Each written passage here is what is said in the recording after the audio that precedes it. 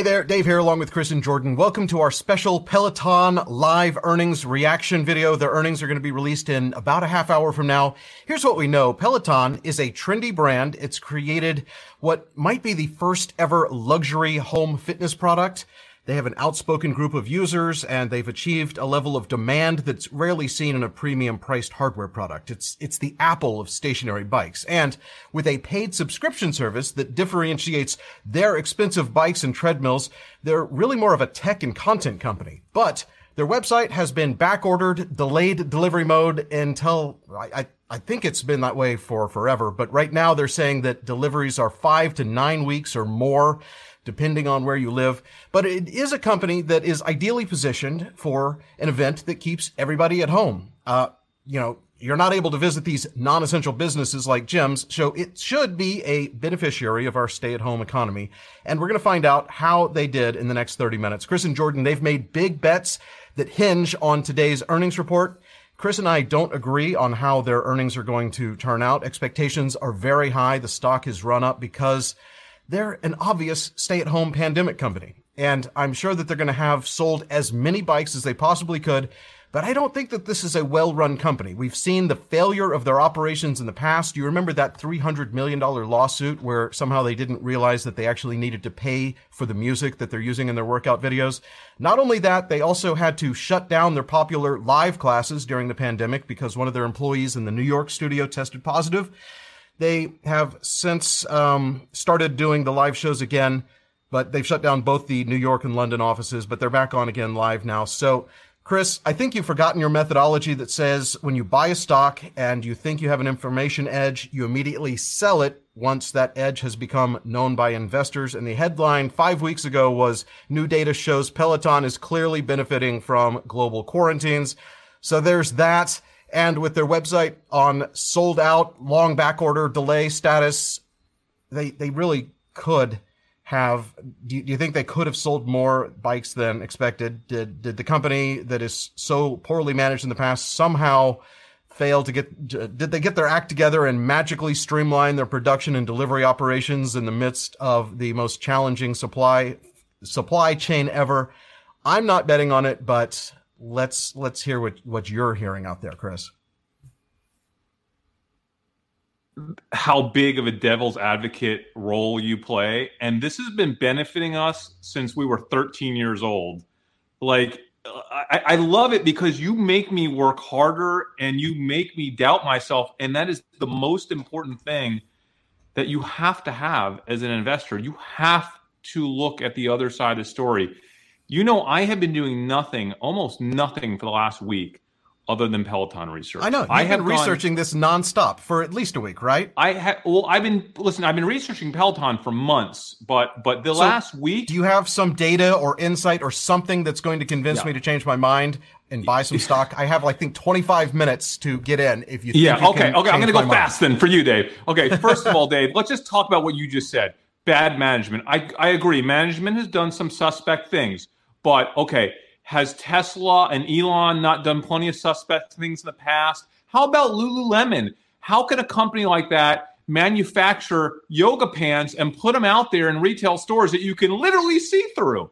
That was a disaster, right? But we're literally the best retail fashion company in the world right now, right? Tesla, the greatest automotive company maybe of all time, right? There's so you're right. They have found an audience. They have this niche of people willing to pay 3 times as much as the competing products.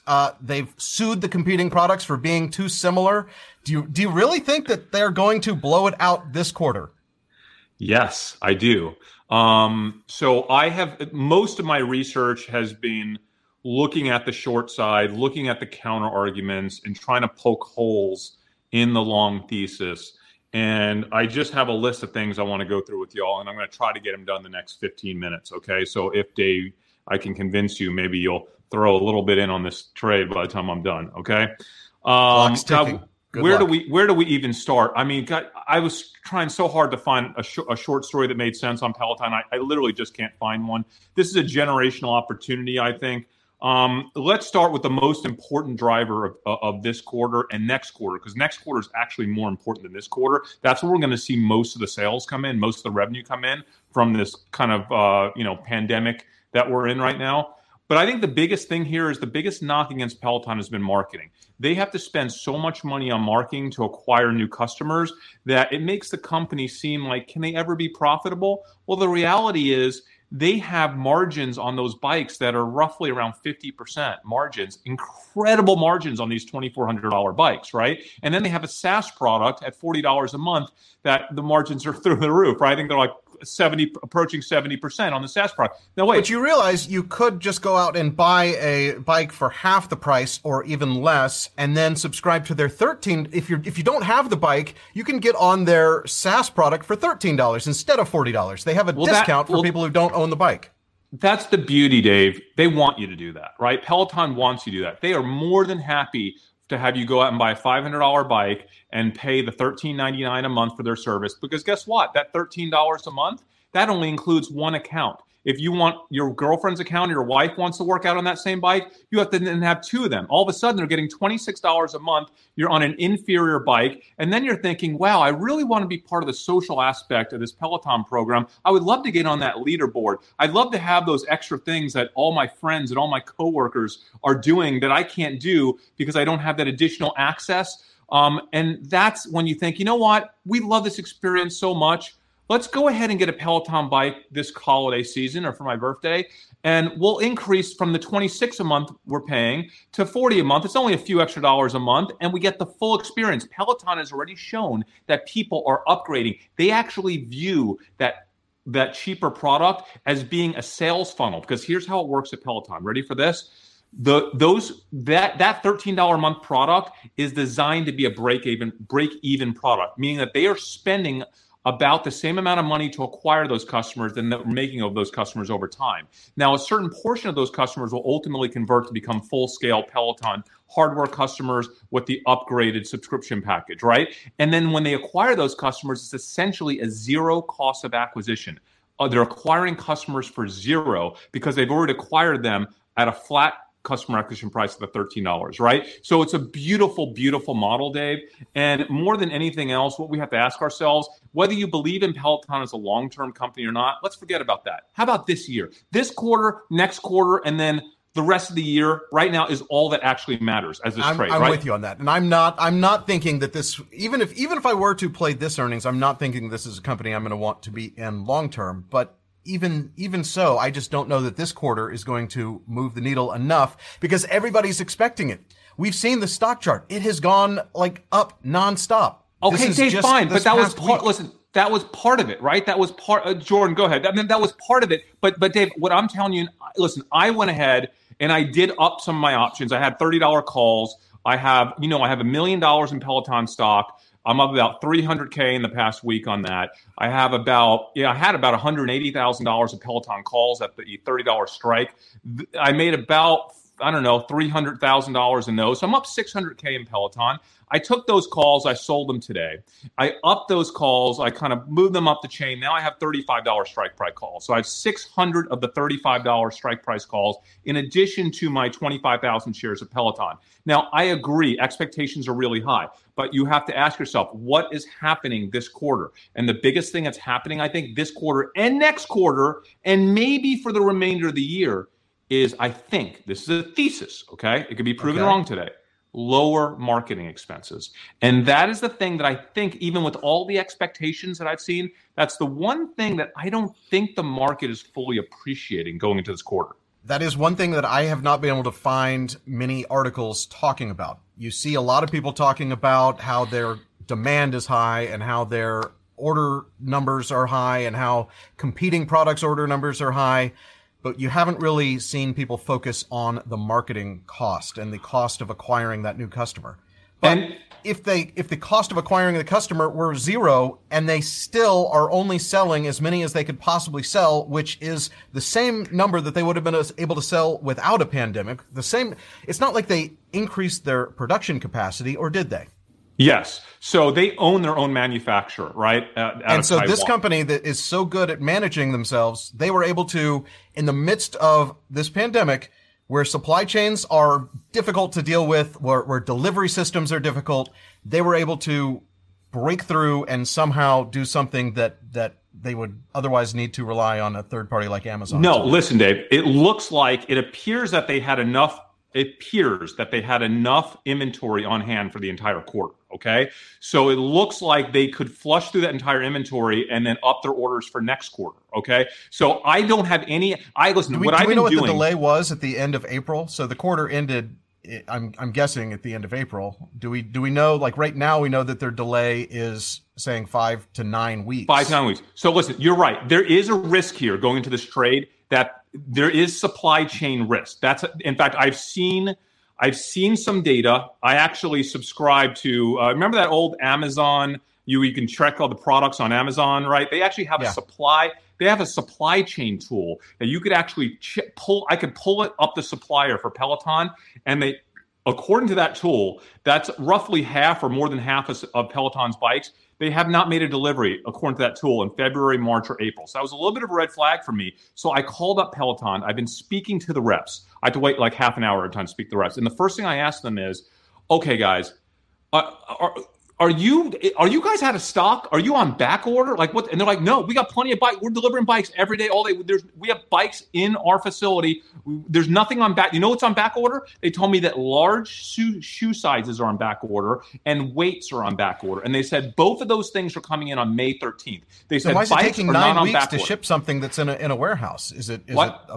Why is it taking 9 weeks to ship something that exists in a warehouse? Is it that it has to come over from China or wherever they're being made, or they don't have a good relationship with a trucking company, or they're trying to manage their own deliveries? Because I read that the people who had a third party deliver it had a bad experience, and the people who had them deliver directly had a good experience. Dave, that's true, but that's nothing new. That's been going on with Peloton and XTO, their third party delivery service, for 2-3 years now. So that's nothing new.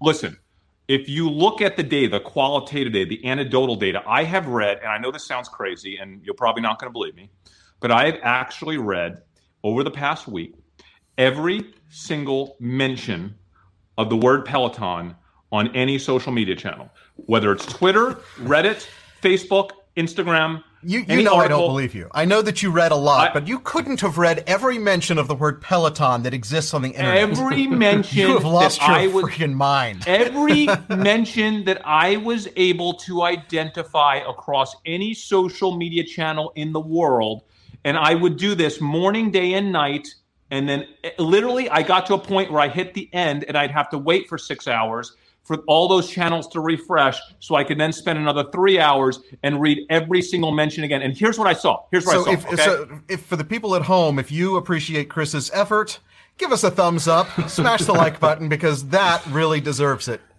It'll also help the algorithm, help people find us here. Continue. Listen, that's what I do. That's what I've always done. That's what I've been doing for two and a half decades. I look in areas that others don't. I do the work that other hedge funds are not willing to do, right? We all have access to the same data sources. We all have similar web data. We have G-Trend data. We have credit card data. We have all kinds of data. The top funds in the world get the same data that I get, right? I pay for that data too. But I am looking for data they don't have. And I know for a fact, because I know these guys very well, they refuse to do what I do when it comes to reading every social mention anywhere through any channel. And here's what I found out. What I found out, and I should have shared these. I have photo captioned a few of them actually. What I found out you can share from your laptop, by the way. Yeah, I'm sorry. What? You can share from your laptop. I have access to your laptop. Oh, okay. I might do that. Okay, so here's what I found out. Many people are sharing the fact that the number of friends in their Peloton network has gone up exponentially over the past 6 to 8 weeks. Meaning that I know there's one person that wrote on Twitter, just anecdotal example, who said that he had, I think, 13 friends in his network when he bought his Peloton 6 weeks ago. And now he has 52, which is insane. It's like now that he's in New York, so New York, who knows, and he's a pretty well-known guy, but he over triple in just 6 weeks. I'm seeing that over and over and over again. You know what? My parents bought a Peloton 2 days ago. My sister bought one, and it's not just me. This is not. So they're going to get these data in like June or July. Is that what they're expecting? My sister already got hers. My mom's getting hers in New York on July 7th or 8th, I think, is when she's getting hers.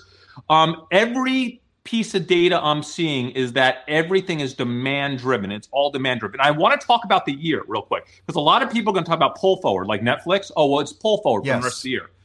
Let me talk to you about the rest of the year. Here's what's happening. So first of all, this next quarter that we're about to get into, everything's sold. They're sold out for the whole quarter. The whole quarter is sold, whatever they can deliver. So if you believe that they don't have a supply chain issue, if you believe that, then the numbers for this next quarter will be through the roof. Now, how about the rest of the year? I personally believe that even if everyone gets back to life with this pandemic, that there's a certain percentage of these people, call it 20, 30, 40%, including myself, that are not going back to life. Or even if we are, it's very little, okay? And even if we are going back to life, we're going to start planning for the fall and for the winter. And I think Peloton sales are going to continue to be robust, not just this quarter, this next quarter is called Q3 in their world, but their Q4, and then the following Q1, which is actually the holiday quarter. In addition to that, I think they're going to sell every single machine they could produce. In addition to that, I think their marketing costs, and this is a thesis that hasn't been proven, are going to be dramatically reduced for 2020. That will actually, for the first time ever, I don't know if they're going to be profitable, but will get them much closer to being profitable than anyone is anticipating. In addition to that, I also have identified 3 new products that they're coming out with, and I believe, based on what I'm hearing, that 2 of those products are likely to be released this year. One of them is a smart bike, meaning it's going to be a Peloton bike that's digital and electronic that actually controls the incline of the bike as well as the resistance of the bike automatically based on the terrain you're going through or what your instructor is doing. So rather than your instructor saying, turn this up to, level 8, it's just going to do it automatically. I think that's going to be a huge deal for Peloton. They are also coming out with the rowing machine, game changer, because Peloton right now is all about your lower body, and the rowing machine is going to complement that with upper body. Game changer for Peloton. Also, they're going to come out with a lighter, less expensive The competitor already has a rowing machine, by the way. What? Continue. Their competitor already has a rowing machine. I know they do, and they're doing great with it, but I don't care because they're not Peloton. Anyway, they could do well, and Peloton could do well. One more thing. The tread is not being delivered right now. We all know that because you can't deliver the tread. You know what that means? Do you know what that means, guys? If I'm correct with this thesis, and they are operating at 100% capacity, and I've already heard from one of the reps that I spoke to that they hired new teams in Texas, new delivery teams to handle the excess demand. Even with those new delivery teams and all that excess demand, they still can't handle the excess demand that's coming in Texas. Now, so what I'm going to tell you is the tread that they cannot deliver right now. They are what's happening with people that wanted the tread last month and this month and next month and the month after that. They are just ordered one getting from a competitor. Put on no. They're not going to. Some of them will, but a lot of them are just going to put on the wait list. And whenever that tread is ready in Q3 or Q4, whatever it happens to be in Q4 or Q1, which is the holiday season, then they're going to have all these orders waiting for them on the tread. So even if the bike sales kind of dip a little bit, it's going to help fill with the new equipment coming out, with the scare of the fall, and then the holiday season. I think Peloton sells everything that they could physically deliver from now to the end of the year with reduced marketing costs. That's the thesis. That's why I made this monster trade. And listen, I'll be first to admit, I can get slaughtered after hours if I'm not seeing this correctly on the supply side. If there's a supply chain issue that I missed, that's what will slaughter me. Also, if they talk about pull forward, that could hurt the stock, or just profit taking because it's gone up so much. That's also a risk. So there are real risks here. Sorry, Jordan, I haven't let you talk, but you're Peloton. You're the only one that I want to just address. Yeah, I just want to address. In the comments, I've been kind of watching people talk, and there's a handful of people that are saying that, there's so many people going unemployed. Are they going to rush out and buy a bike right now? I think that's missing the point that 80% of the country is still employed. They still get the same paycheck, but their costs are going way down because they can't do anything. And so they've effectively gotten a raise. And so they could have an extra $1,000 or $2,000 lying around. They're like, you know what? Free Peloton, basically, based, from what our budget used to be. So I'm just going to go out and buy it when I wouldn't have normally bought it before. Jordan, in addition to that, I think people are not understanding the low penetration levels of Peloton. Yeah. Peloton they have less than 1 million people on Pelotons out of 300 million. They have less than 1 million. So we're not at this is not Apple, guys. We're not at a state where everyone already has one, and they're trying to squeeze out the last 5 or 10%. It doesn't matter if 40% of the country is unemployed. If you even have 10% doing really well, Peloton can flourish for the next 2 years just with them, okay? So even though nobody is expecting profitability for this company until the mid-2020s, like mid-2020, I think 23 was when they were originally projecting it. Dave, go ahead. I was just going to say that their gross margins are falling from 44% in 2018 to 42% in 2019. We haven't yet seen anything in 2020. We do know that as their business increases, their costs are going up from 54% in 2018 to 64% in 2019. It's not a sustainable business. They're not running the business the way a business. They're running it the way a startup would. Yeah, that's wrong. Yeah. What I think is that, look, you might have had a situation where their costs were going up because when they were going public, they were blowing it out on ads. They were blowing it out, trying to get their name out in front of everybody. But this situation, they don't need ads. Everybody's just going Jordan, and buying it but the margin, let me explain the margin. See, this is the thing. A lot of people see top line data, but you have to take the time to understand what's behind it. So here's why, Dave, their margin dipped. Okay. It was exclusively because of the Tread. When they released the Tread, okay, the Tread has a much lower margin. And when the Tread came in, the Tread sales that are lower margin sales, when they all rushed in last year with all those new sales of the Tread, that is the only reason why their margin went down. In every other area, this company's gross margins are going up. And let me tell you something about margin. This company is actually set up to be extraordinarily profitable. It's insanely profitable. The only reason they're not profitable is because they are literally taking every dollar plus 2x more than that and spending it on insane amounts of marketing. They are spending hundreds of millions of dollars on marketing. If you remove that marketing budget, now, I know what you're going to say, because if you remove the marketing budget, you can't grow. But if they want to stop today, if they want to stop growing today, Peloton would be one of the most profitable companies out there. Their margins are 50%. Their margins are 70% on their SaaS product. It is insane. This is literally structured as a technology SaaS product with the most profitable hardware business you've ever seen. I made that argument for you to begin with. They are a tech company, they are a content company, but they also happen to be manufacturing some equipment, and it's expensive. They make good money on, though. I mean, they only pay $1,000 for that bike, and they sell it for $2,000. So, I mean, Dave, I'll put it this way, Dave. They truly are the Apple of this world because they are selling a premium product with so much gross margin. The only example where you see this is with Apple. So you should appreciate what they're pulling off. Literally the only reason why they're not profitable is because they're spending all that money on marketing. Now, can I just talk a couple other things? I want to get this out of my mouth while you still have a chance to trade, okay?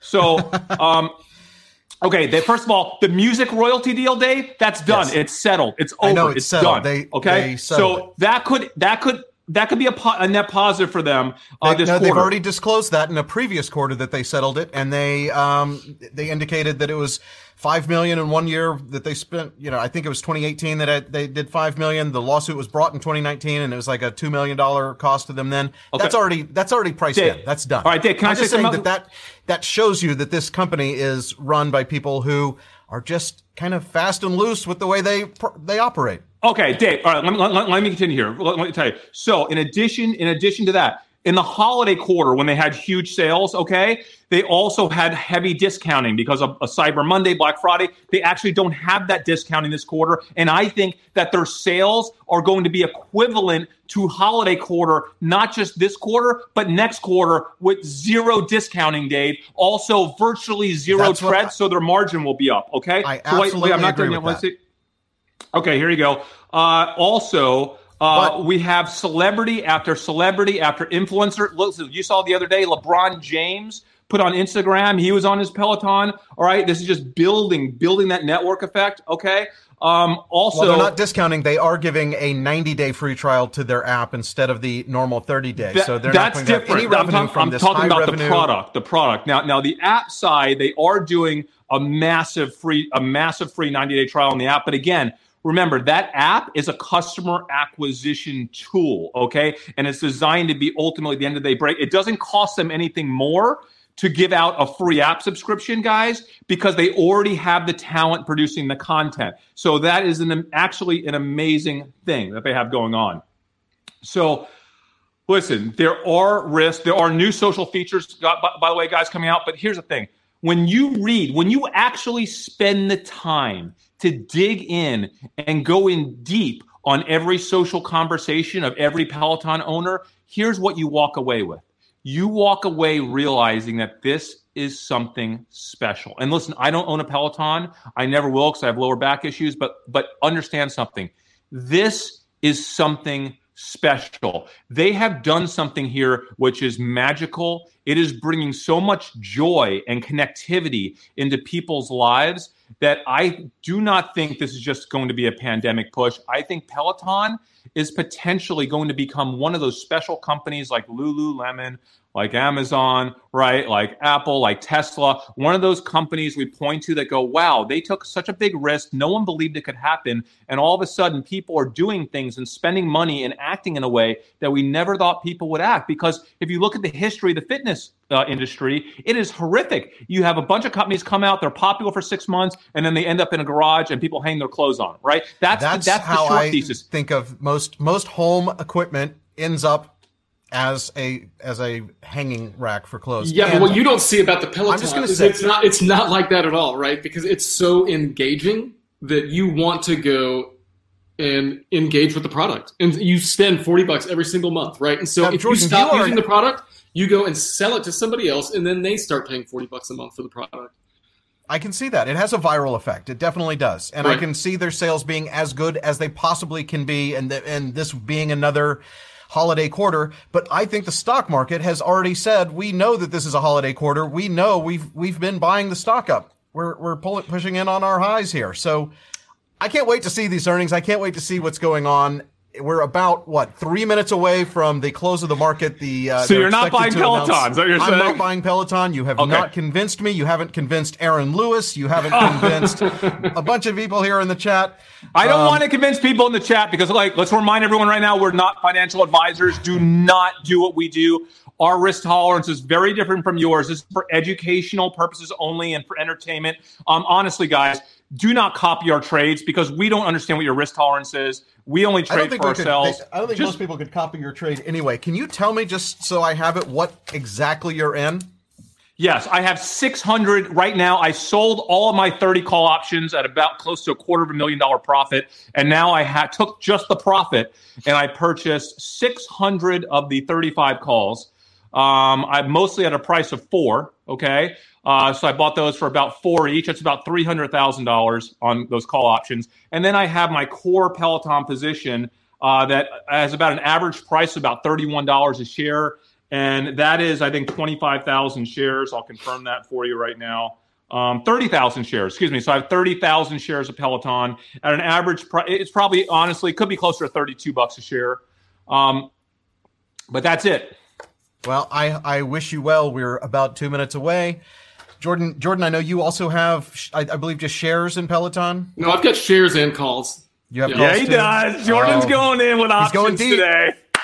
This is big. I love it. I talked him into it. I'm not nearly as big in it as Chris, but but you are the one who's into biking. So you're the actual cyclist among us. Do you have a Peloton? I do have a Peloton. Okay. Here's the thing. I use it, when it's too hot outside or when it's raining, because I prefer to be on an actual bike. My wife uses it probably more than I use it. But I think it's a really nice piece of equipment. And it's really engaging when you use it. It's a lot of fun to use. And just for a backup type of thing, or like a scenario when I can't get outside, but I've got 20 minutes to an hour, then I can go fire up a class and do the exact workout that I want to do. So it's Did you I'm not their core customer, you know what I mean? No, you're definitely not. You have higher end bikes that you'd rather ride out in nature, and their core customer is in home doing a spin class with a monitor. Hey, Dave, if I'm going to take your side of this for a second, I do think the biggest risk going to this quarter is that it's not going to take a lot to get Peloton to go down here. Even one line in the earnings report, even if they have a great earnings, if it isn't spectacular, I can absolutely see a pullback from these levels with the run up. There's going to be a tremendous amount of profit taking. There's a lot of retail traders in the stock right now. That would be my biggest downside, I think, and also the chance of a supply chain issue that I miss. Those are the two things I'm looking out for that I think could crush me on this earnings report. It does look like going into the market close, the stock is dropping a little bit. It's at $38.20 right now, but it does look like the whole market is going down a little bit here at the end. So I don't think that's an indication of anything on Peloton. But we are on their page, and I'll be refreshing, hoping to get these results Dave, to you as this soon is as like, possible. I just lost my breath. I just realized it's going to happen here in a minute, and it's just like, woo! This is as exciting as live YouTube can get. Goodness. I can't even handle it right now. This is like... You have $300,000 of options on the line, and what is 30,000 times... It's a lot. 31. $930,000 of straight up stock. I can't even I don't even know where... I can't even look at this. $1.2 million on the line, and we're about to see what happens in mere moments. And we will, depending on how things go, and if there's anything that we think we might need to listen to on the actual conference call, that is scheduled for 4 o'clock Eastern, 4? I think 5 o'clock Eastern, 4 o'clock Central, about an hour from now. So we'll have to see if we want to stick around for that. Their investor relations website still does not have a release other than the release a few days ago announcing that they would be announcing the earnings. I'm going to check some news sources here. I'm reading all the fake stock twits posts right now, and it's like I shouldn't even be reading them because you can't trust any of them, right? Like it's.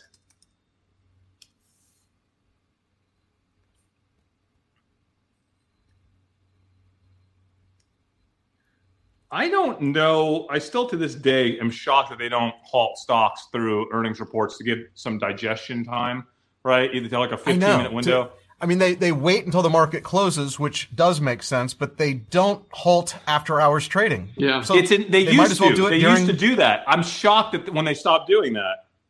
It's kind of an awkward situation, but look, it looks like the chat people are seeing it. It should go to 44. Domid says that it's trending up. It looks like it's running up. But are earnings out again? Is it actually running up? No, it's running down. I think my chat must be. No, it's just 77 cents. It's not doing anything. It's just it's nothing. It's nothing. Okay, so this is my real time chart. Hey guys, don't mess with my head in the comments. You guys are killing me. Like I will literally have a heart attack right here on tape. Some guy said, "OMG, Peloton at 55," and I'm like checking my phone. Don't.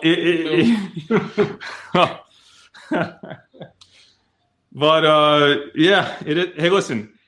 At least I took half I took those profits. I bucketed 230, 240, got that in. So in a worst case, if it drops $10, at least I'll lose a little overall on the whole Peloton trade, and I'll lose a lot today. But are you seeing anything, guys? I'm not seeing anything yet. I'm refreshing my browser just to make sure that I have the most recent information. Here's my favorite headline. Peloton shares are trading higher, potentially in anticipation of the company's Q3 earnings report after close. That is a robot that writes those kind of stories. Is that even necessary? But it's Benzinga. Is that robot? I think they do have some automation there. Yeah. It does look like, though, it has gone down to 37. Oh, it's down. 36.43.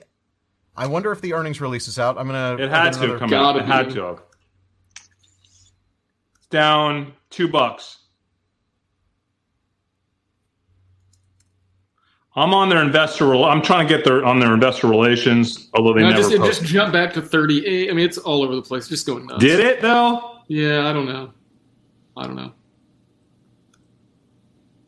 This is where we need some like pre-recorded music or something to keep everyone entertained while we're waiting for the actual announcement. Oh, it did, Jordan. I think it did. Now it's 37 again. Oh, 38. So hopefully that wasn't the earnings. Spread is crazy. It's 37.50 to 38.90. There we go. Now it's moving up.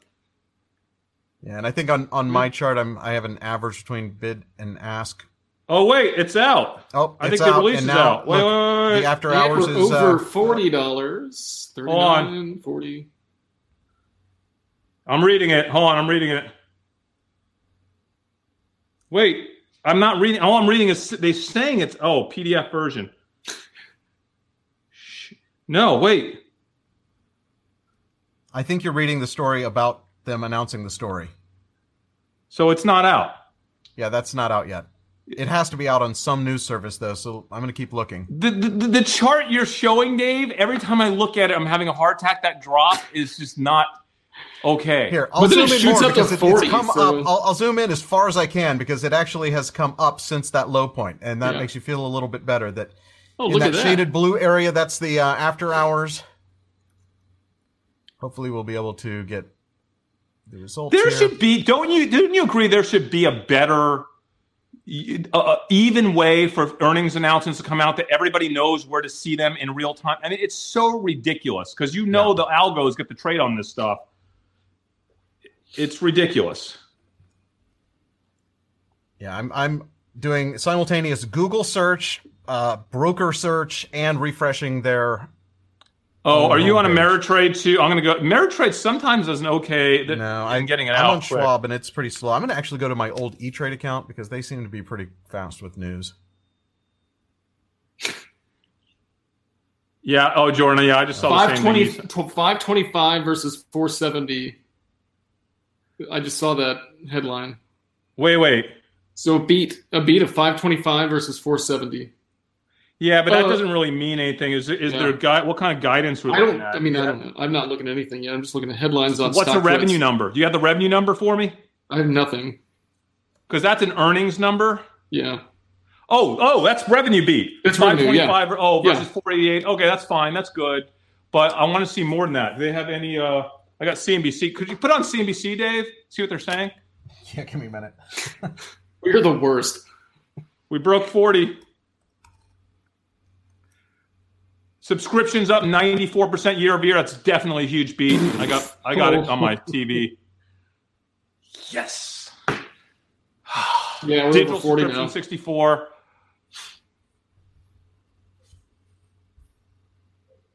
Oh, I forgot Wynn has earnings. I don't even care. I've got a huge Wynn position too. All right. You know what else is up after hours? Lyft. What is? Are you still in Lyft? Gosh, don't even talk to me about it. There are several things being reported after hours. Let me just pull up my notes while I'm waiting for CNBC to confirm my credentials so that I can. I am so pissed that I can't get this report right now. Where, guys, if you're following this, does anyone have the report? Where on earth is the report?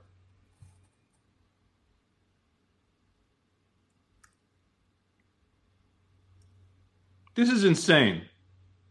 It shouldn't be that hard for all of us to have access to an earnings report when there's live trading. Okay, it is now on their investor relations site. It is? Okay, hold on. Peloton has announced its financial results for the third quarter of 2020. About Peloton. Oh, here's another link to go to for the actual thing. I'm trying to find it right now. Okay, here's some highlights. Ending connected fitness subscribers grew 94% to 886,000, and paid digital subscribers grew 64% to 176,000. Total members grew to over 2.6 million. Total revenue grew 66% to 524.6 million. 44.2 million total workouts by connected fitness subscribers, averaging 17.7 monthly workouts per connected fitness subscriber versus 13.9 in the same period last quarter. Average net monthly connected fitness churn was 0.46%. That's their lowest in the last 4 years. they've even been around for 4 years. 12-month retention rate was 93%. The headline here is they beat on revenue, 525 versus 488.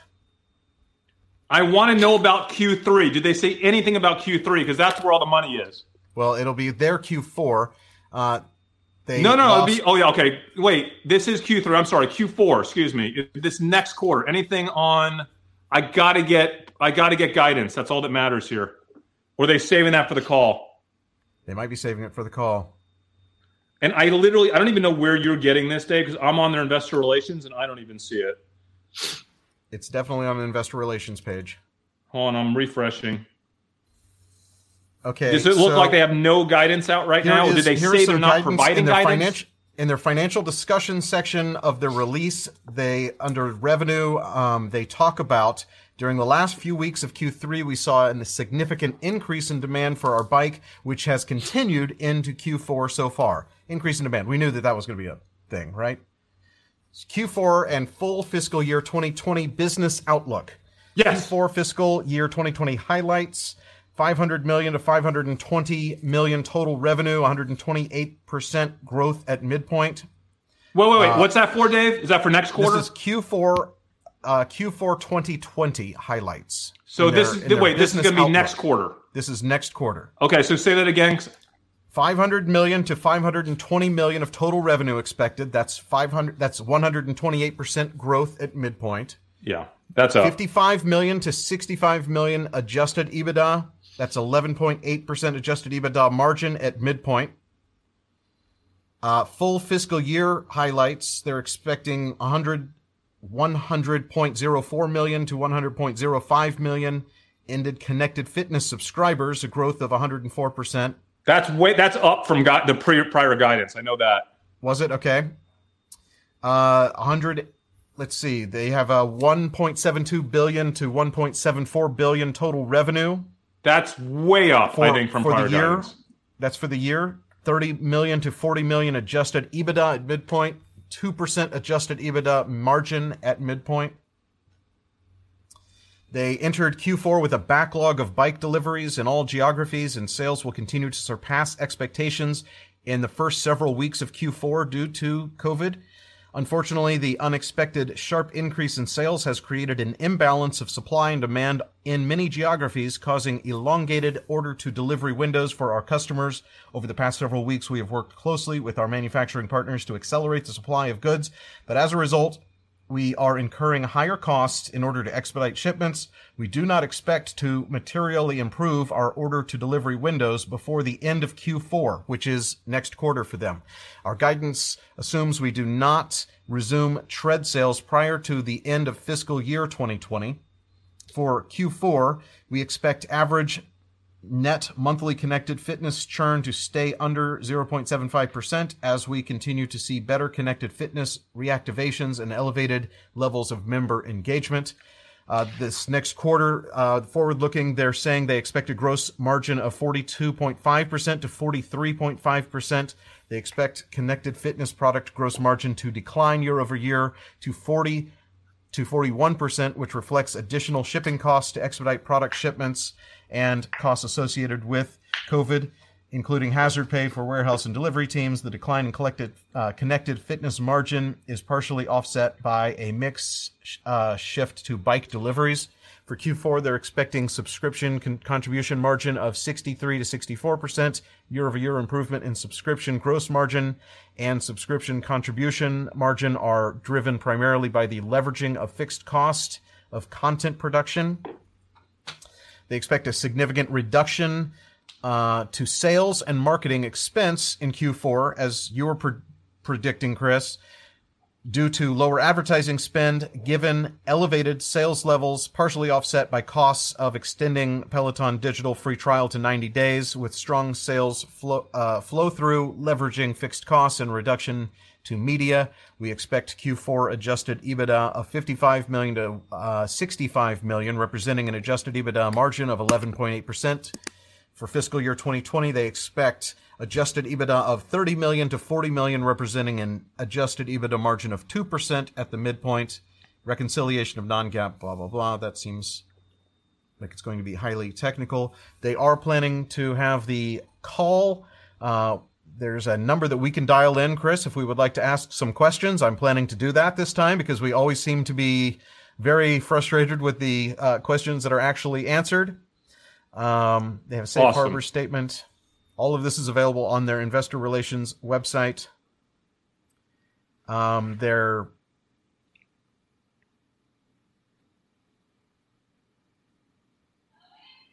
3 months ending March 31st, 2019 compared to 2020. 2019, they had 457,000 connected fitness subscribers. 2020, they had 886,000. Here's the thing, Dave. Yeah. That's a big beat, and I'm telling you right now, they're sandbagging based on those numbers for Q4. They're still sandbagging. They're going to beat big this next quarter. If they're only saying they're going to do the equivalent of this quarter, next quarter, no way. They'll beat that number, but they know that.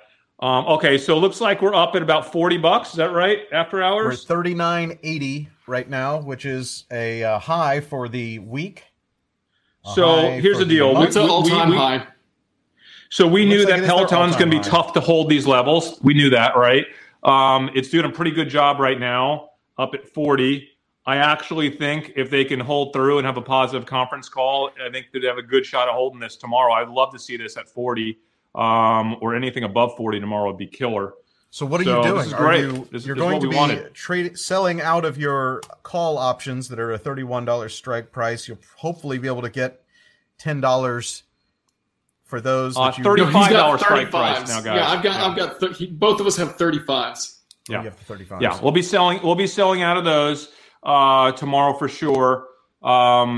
Out of the options. The options expire on Friday, guys, so they only last for a couple days anyway. Now the big question: are you holding on to your $1 million position in Peloton? Are you going to stick with this company for the next quarter, thinking that they are sandbagging, and you think that they're going to potentially have a surprise at the end of their Q4? I know they'll have a surprise. They have a surprise that they can unleash whenever they want. It's called even though they've just released forward guidance on what they're expecting. You think that these guidance numbers are lower than they're actually going to come in? I know they are. They have to be. And also on top of that, again, they have surprises that they can announce to delight. This is what they say, to delight the Peloton members whenever they want and us investors. And that's one of their 3 new products. I'm telling you, what do you think is going to happen when they inevitably announce the rowing machine? Jordan, when they announce the rowing machine, how big of a deal is that? I have no idea. I don't want a rowing machine. I can tell you but you think that's a big deal because you're really excited about this company. Yeah. I don't think it's a big deal. I do have stats on the home fitness business in general. The exercise bike segment is an anomaly. It grew 16% last year, but the overall home fitness industry down 9%. Dave, there is no home fitness industry outside of Peloton and bikes.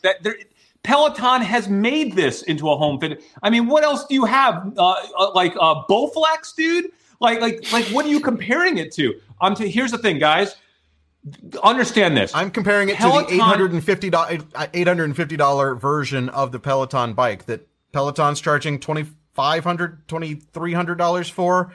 You can buy the same thing for $900, and it also has a connected fitness type thing. Peloton is suing this company. You'll still use the Peloton app. You know why you're going to end up using the Peloton app, Dave? Because even if it doesn't connect to their bike? You will use it no matter what, because it has the best instructors. These guys are celebrities. They are creating celebrities. You don't understand how into these people Peloton members are. They are obsessed with their people. All right, Dave, let me ask you a question. What do you like to do every morning? What do you like to wake up with every morning? I already know the answer. The Today Show. That's right. Do you realize, Dave, that the Peloton instructors have become a part of the lives of the people that are Peloton members? That's what the market doesn't understand. They are literally becoming part of their life. That becomes the stickiest thing ever. If the Today Show, Dave, were a Peloton that makes $40 a month off you, the Today Show would be making $500 a year off of Dave Hansen. Peloton is going to make $500 a year off of every family that they build a connection with around health and fitness, okay? And it's more than bikes, Dave. People are using it for yoga. They're using it for breathing. They're using it for stretching. They're using it for walking. They're using it for everything because it's a way for people to feel connected and positive about their health. I'm telling you, even if you don't use it for a few months, you'll still pay for it the same way you still pay for your gym membership. Okay, and because you don't want to lose that connection. I agree with you. If you can become a part of people's life, you have a winning product. Apple has become a part of your life. You don't leave the house without your iPhone or your Apple Watch or your can we say something MacBook. else? Brian Cruz in the comments was asking about this. Yes, this just arrived minutes before we went on the air. I have not even opened it yet. I'm planning to open it right now. He wanted to know if I went to the store to buy it. How about me, Dave? Are you hijacking? Yes, I forgot. Chris, for the first time, he is on his new... Look, he's almost in high definition now. He's almost... I'm on my iPad Pro camera doing this broadcast. His face is the color of my shirt, though. Did you get is that the camera? He's very saturated right now. I think it's just a side effect of, I don't know, maybe he's so excited he's flush with excitement. We'll work that out. Look how fun it is to open. This is a live unboxing. Most YouTubers have pre-recorded unboxings. This is the real thing. I'm so excited to have this iPad Pro. This is the third iPad. I bought the mini, and I actually gave it to my dad because he wanted to be able to talk to people on Zoom and have Zoom happy hours with his former work colleagues and friends. Hey, Dave, let me say, you said something about Apple. Can we make an analogy here? You just said, okay, there are a lot of people in our comments who are saying, I'll never ride a Peloton. I'll never do Peloton. Do you know how many people still exist in 2020 that will never get an Apple product? They're committed to Android and to Google, right? Like, they don't need everybody. Peloton doesn't need 100% of the market to become a $40 billion company. That's the thing, guys. They don't need you. They don't need everyone. They just need to be the leader, okay? And even if there's someone coming behind them who's a strong number two, doesn't matter, okay? Peloton just needs to be the leader, creating a brand new on the platform economy, essentially, of fitness. Yes. No, I agree. And like you said, my Today Show ritual is something that the only reason I still have DirecTV is so that I can have an always-on source that can turn on in the morning and already have the Today Show playing without me having to go on a remote and open an app and start streaming the Today Show. Like, literally, that's the reason that I still have it. I now have CNBC queued up. They haven't yet talked about this. They're still talking about the Etsy earnings, and they had the T-Mobile CEO on. T-Mobile also had earnings come out, and they're apparently up. These are companies that I don't really follow. Do you guys follow Etsy or? Yes, T-Mobile? I did. And by the way, Peloton is now down after hours, still up for the day, $130. I knew these levels are going to be tough to hold, and I think that's totally fine. There's going to be a lot of digestion and profit taking here. This doesn't surprise me at all. Let's see how the conference call goes. Let's see how the market reacts tomorrow. I think it's really tough to kind of call what Peloton's going to do tonight, tomorrow, based on any report. So this is not super surprising. I'm just glad that there's nothing really negative in that report to take it down precipitously, $10 a share, which I don't think is going to happen tomorrow. Well, let's hope not for your bank account's sake.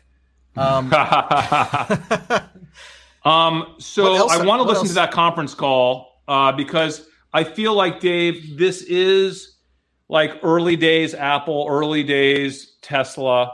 It's really exciting. Listen, I've read the transcript of the last couple conference calls 2 or 3 times over this week. So I've really been looking forward to this conference call. So I think it's an kind important of have a one. good sense of what the way these calls go and how the analysts react. The kinds of, do we expect Peloton is going to come out and say anything overly good or bad in the after hours conference call? I am hoping that analysts kind of push them to further to kind of give more of the truth, which I think is more positive than what they're willing to put into their earnings transcript. They're always going to sandbag. They're a new company. It's a new IPO. They do not want to disappoint. Okay, it's an inexperienced management team. They don't have a lot of history running public companies. Yeah, so Peloton does not want to disappoint. They're playing the game that all new companies play. They're sandbagging earnings, but the analyst's job, it should be their job, is to squeeze out the truth on this call. And hopefully they can ask the right questions, and it will give us the ability, and Wall Street, the ability to read between the lines, which is always the most important piece of these earnings calls. You got to read between the lines. That will ultimately determine how Peloton does tomorrow. By the way, there's so many earnings. Dave, Twilio's up. I heard Twilio's up. That's another one of our big stocks. Carvana is down, though, which is nice to hear. I don't have Carvana, but I hate it. So it's down a little bit. Oh, down huge, someone's saying. Now I'm regretting not buying. Look at that. It's down Carvana. 12%. It's down 12%? Yes. But Peloton had a swing of almost 12%, 6% up, 6% down. They're back up to near even for where they closed. Dave, we should have bought that Rosetta Stone yesterday. It's up today in earnings. It's such a junky company, though. I would never want to own it more than a day.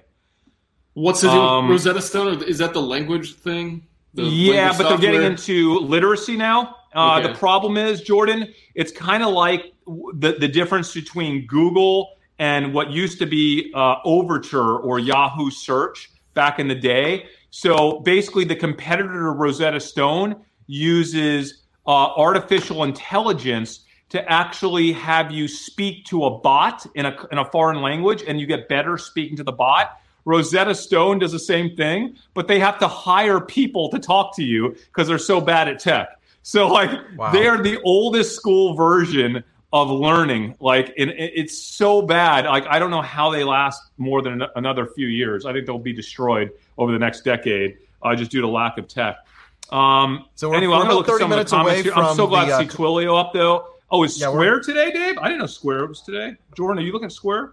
PayPal is down. PayPal missed on earnings, and they're down 4.3%. Lyft is up 17% after hours. Square is down on revenue.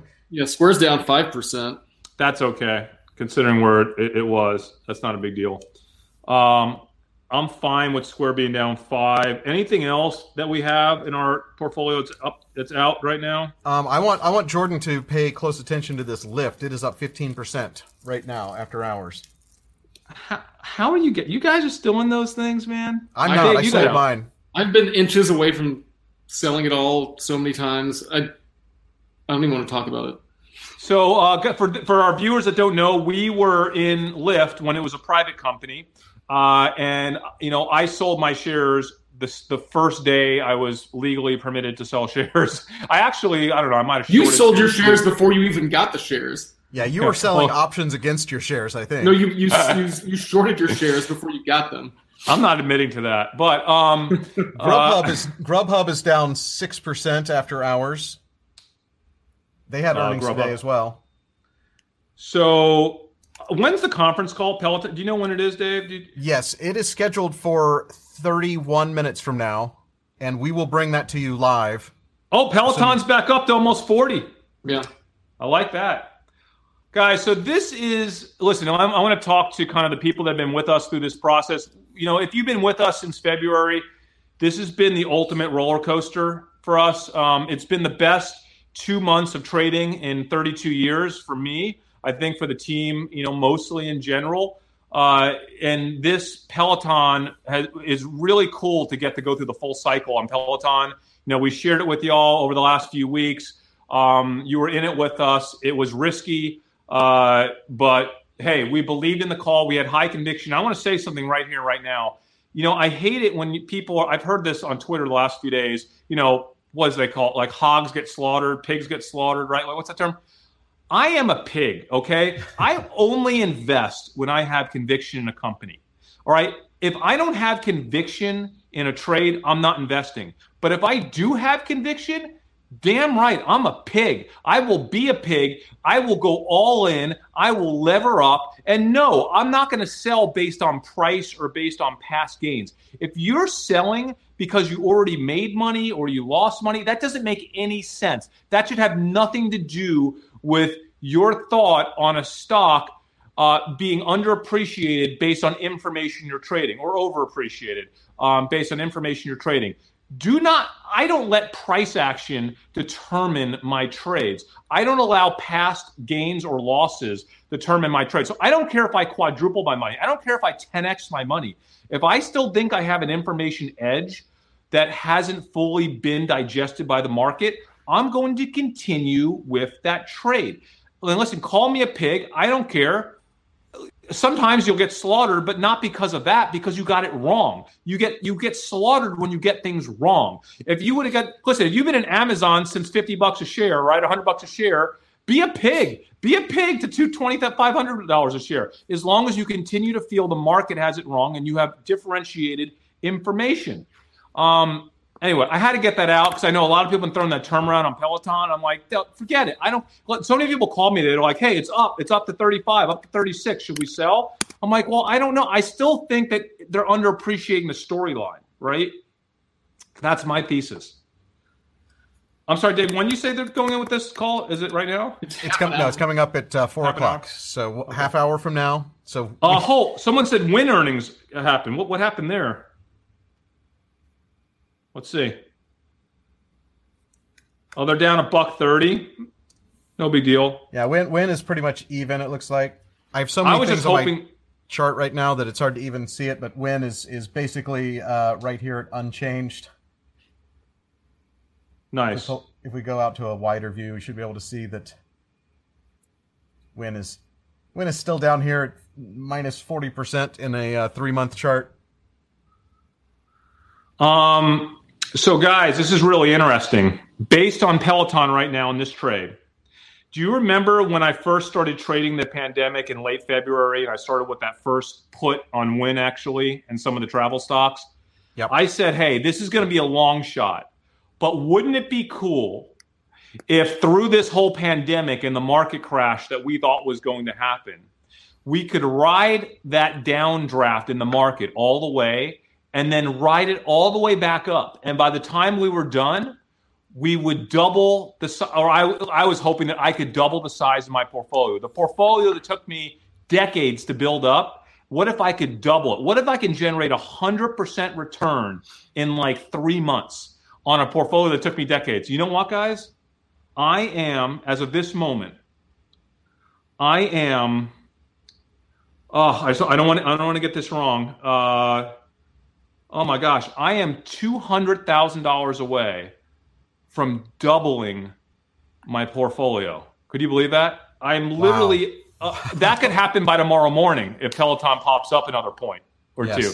So I have generated 100% return on my portfolio from February 20th. Very close to 100% from February 20th to today. Basically shorting the market, shorting the casinos, shorting all the travel stocks from late February all the way through. And then about 2 days after we bottomed is when we started going long on everything. We got rid of our shorts, right? And we didn't just go long, we went levered long on everything. We bought, 5,000 shares of Amazon at one point, right? Yes. On leverage. And we've been riding it up. And it's come full circle. Now, hey, we could make some mistakes and lose a lot over the next month or two. But it's cool to see. What if tomorrow I hit that mark? That would be so mind-blowing to me that on a portfolio that was not a little portfolio, guys. We're talking about a portfolio that's, at the time somewhere, but, not quite, 8 figures, but almost 8 figures, that has now doubled since February 20th just based on arbing information. Right. That is so fun. That is the ultimate story. Like this is a remarkable time. We've had a very volatile market, and to be able to not only see it clearly enough and step back from all of the noise and just be able to know when the market, not know anything, but be able to be on the right side of the market as it's making such big swings.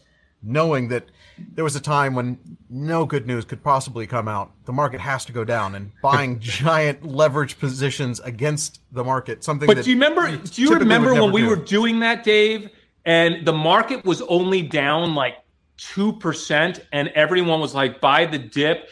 And I was so nervous. I was like, wait, but there's a pandemic that's literally hitting like right now, like right now. Yes. And by next week or 2 weeks from now, it's going to be like the worst thing to happen in 100 years. And nobody was taught.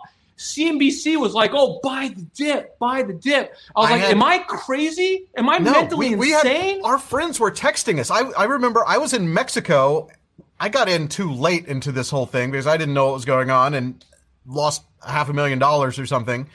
So it took me longer to get back out of that hole and now be positive. But I think I've made more than $1 million in the past month. Nathan was one of our commenters that said he's been watching since I lost that $500,000, and you were bragging about your big gains then, Chris. It took some time for me to get serious, but this is now my job, and I'm watching the market and watching CNBC again, and I'm just glad that we could share, the way we're doing this, the thought process that we have, and I think it's actually really good that we've been able to do this a couple times a week just to kind of give an update on what we're thinking and what we're investing in and all of that. Well, I think it's so fun because, most of us just get to watch CNBC, whatever, or Bloomberg. And, you see these people who most of them have never traded in their life, or if they do trade, a lot of them are just selling books and stuff. They're like selling programs. They're trying to make money off you on the side and leverage their notoriety on CNBC. But none of them have any track record listen, you could check Jim Cramer's track record. I'm going to let that speak for itself. You can Google it and see what it is, right? So none of them have any track record, right, over any long period of time. And you're just wondering, why am I listening to these people? Like, why am I? And like, everything they're saying is wrong almost all the time. And people have joked about this. If you probably did a tracker and just traded against what the talking heads were saying on CNBC, you'd probably outperform the market by like 2x, right? You probably would. This is the perfect situation where you can actually say, hey, nobody saw this coming except for the people that did. And there are people that do see it coming. There are people out there. We're not the only ones. There are other people out there that have traded this and traded it really well. There's a handful of hedge fund managers. There's people out there in their garage who are up 40, 50, 60, 70% through this process. We're not the only ones. Now, I don't know who else has been up 100% since February on that big of a portfolio. I hope maybe there's someone else. I'd love to meet them if there is. I'd love to have lunch with them and we could share our story. But I mean, you got to know that it can happen, right? You could actually do it. It could absolutely happen. You just have to not listen to the experts and learn to think for yourself. Because I think a lot of the people that watch this market, if you really think about it, you probably knew when it was happening. You knew when the pandemic was hitting that it was bad, but the whole world was like, it's not bad. CNBC, buy the dip. What an opportunity, right? All these people on FinTwit. And can we talk about the leak that you shared yesterday of the Barstool Sports guy's screenshot of his account where he's lost $15 million since he started day trading in January? Yeah, I don't know if it's true or not, but I saw it on Twitter, and it was a huge thing on Twitter last night where what's his name? Dave. This guy is hilarious, man. The Barstool Sports founder. It's great content, but terrible investing. Yeah, someone shared a snapshot on Twitter of his screen of his app, his trade. It was like an E-Trade app, and he was down. It said 75%, like $15 million. Was he down $15 million since January 1st? $15 million, for the year? Yes. So, again, who knows if it's? I mean, I don't know why it wouldn't be true. It's just a screenshot, and it was going did viral you share that on Twitter. in our group chat? Yeah, I sent it to you guys. I sent it to Varsity. Oh, here it is. Yep. Okay.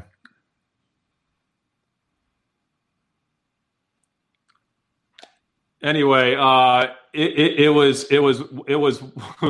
But you know what? I don't care if the guy makes or lose money. He's so transparent. I love. He's kind of like. Listen, we made money. We got the right pick. We've been doing this for 30 years. He didn't do well, but he's been so transparent and non-arrogant about himself. I love that. Like, I love how he's so real about what he does. I'll watch that. I'd love to have him on the show. That would be fantastic. We should reach out to him. Do you know what else we should reach out to? And by the way, if people that watch this, if you guys would go on Portnoy's channel and tell them, hey man, partner up with the Dumb Money guys. They want to have you on the channel. It'd be so cool to see us together. He could talk about what he did wrong. We'll talk about what we did right. I think it'd be a really cool collab. We'll reach out to him. But if a bunch of y'all go over there and ping him, say, hey, check out Dumb Money. They made 7 figures on Peloton. They made 10 figures almost since the start of this whole thing. I think it'd be a really cool collab to show both worlds. Do you know who else we need to reach out to?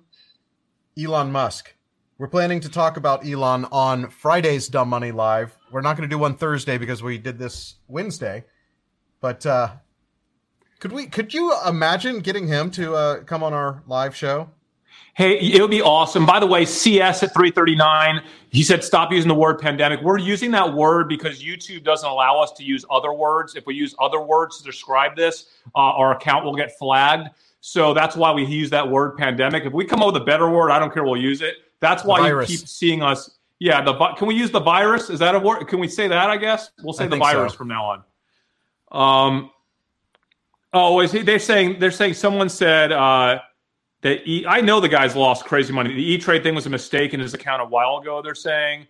Yeah. Listen, he's lost so much crazy money in the last month. I don't know if it's really 75%, but it's been bad. I have a lot to talk about on Elon, by the way, because I want to try to get behind the psyche, behind why he's doing what he's doing, to figure out what we need to do about Tesla. Okay, because now that this is behind us, now that Peloton is behind us, I don't have to think about Peloton anymore. Because guys, I don't want to think about Peloton for like a month. All I've been doing is Peloton 24 hours a day. It's been insane. I'm telling you, there's not a social mention in the world related to Peloton that I have not read.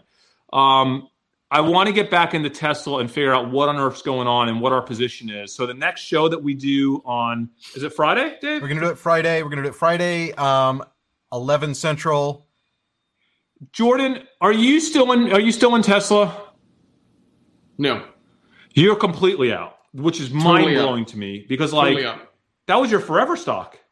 Hey, the guy went nuts. Like I can't help it. Sorry. So if you don't watch our regular channel, which has been silent for a couple months because we don't do startup meetings right now, but it's Dumb Money, our regular YouTube channel, the dumbmoney.tv.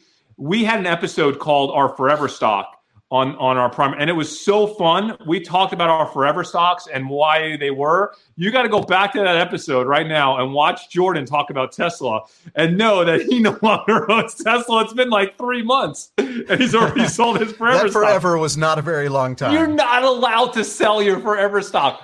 even though I got nervous about Disney, I sold 75%, but I kept 25%. I kept my core Disney holding because I'm just like, it's my forever stock. I'm not allowed to sell it. Although, my forever stock was actually the S&P 500 ETF. And not only did I sell it, I shorted it and I bought options against it. And those worked out for me. But that is my forever. Once we get out of this craziness and we can get back to like a normal market that is a somewhat just back to reality and isn't swinging wildly in every direction, then I'll be back into my S&P 500 ETF. In the meantime, you have to pick winning companies and not be in or short losing companies. That's the only way to invest this market. Yeah, that's right. And that's what we're focused on right now. Guys, we're not super focused on macro stuff, but we are watching. We talked about that a couple episodes ago. If you want to know how we feel about the next market crash, what we're looking for, whether the market's going to go directionally up or down, watch the last episode. It's like a 2-hour episode where we did nothing but talk about that. Going forward, we're going to be more focused on picking individual winners and losers and the thought process like Peloton today, like Shopify. Man, Shopify's up another $50 today. It's insane. Out of control. It was up 7% today. And also, we're short a bunch of stocks too. We're Which, short, by the way, so I talked about how I had sold covered calls on pretty much all of my big holdings, not knowing which direction the market was going to go to guarantee some income. These have all worked out quite well for me, even though I did have my gains capped by these calls. My Shopify call options lost $38,000 for me, but the Shopify stock made $47,000 for me. So I'm actually doing good, even though the stock is going to be taken away from me, or I'm going to basically close out these positions. But it's working out. This is my new strategy. And I was talking to you last night, Chris. I think you're considering doing this too, because it's so hard to like keep being right on, is this market going to go up or down? It's and hard. Trying to know the macroeconomics of it. There's no way to predict that. It's hard. By the way, our boy Drew is here. He said, love me some shop. Drew, you also love you some Peloton, man. Drew got into Peloton yesterday or 2 days ago. I think our buddy Terrence got in it as well. Jordan, people are giving you a hard time about being too hard on Musk because he has said this exact thing in the past, and that's what we're going to talk about next episode. We're going to look into when he said this in the past, what his motivation maybe was then, what his motivation might be now. We're going to really try to kind of lift the covers on, is he messing with us or is he messing with Wall Street? What is his goal here? I actually have a theory. I need to do a little more research on it. Let's not share it now. I have a theory of why he might have tweeted that and why it isn't actually insane that he tweeted that. Oh, okay, Dave. I'm not going to say it, but I have a theory too, and I'm not even going to talk to you about it before the show. Okay. Okay. We'll both reveal on our next show why. And by the way, based on my thesis, I might actually buy more Tesla. I have Tesla. I kept some of mine. I might go long again on Tesla, or at least do some covered call writing like you, Dave. Yeah. It's a good one to do covered call writing on because it is a crazy stock. And if it's something that you're comfortable holding anyway, it's something that you might want to have in your portfolio. It's a good one because it does have some high premiums. But so do a lot of the companies that we like in our long term. I mean, Amazon premiums are somewhat high. Apple premiums not quite as high just because the stock price isn't as high, but there's some money making opportunities out there.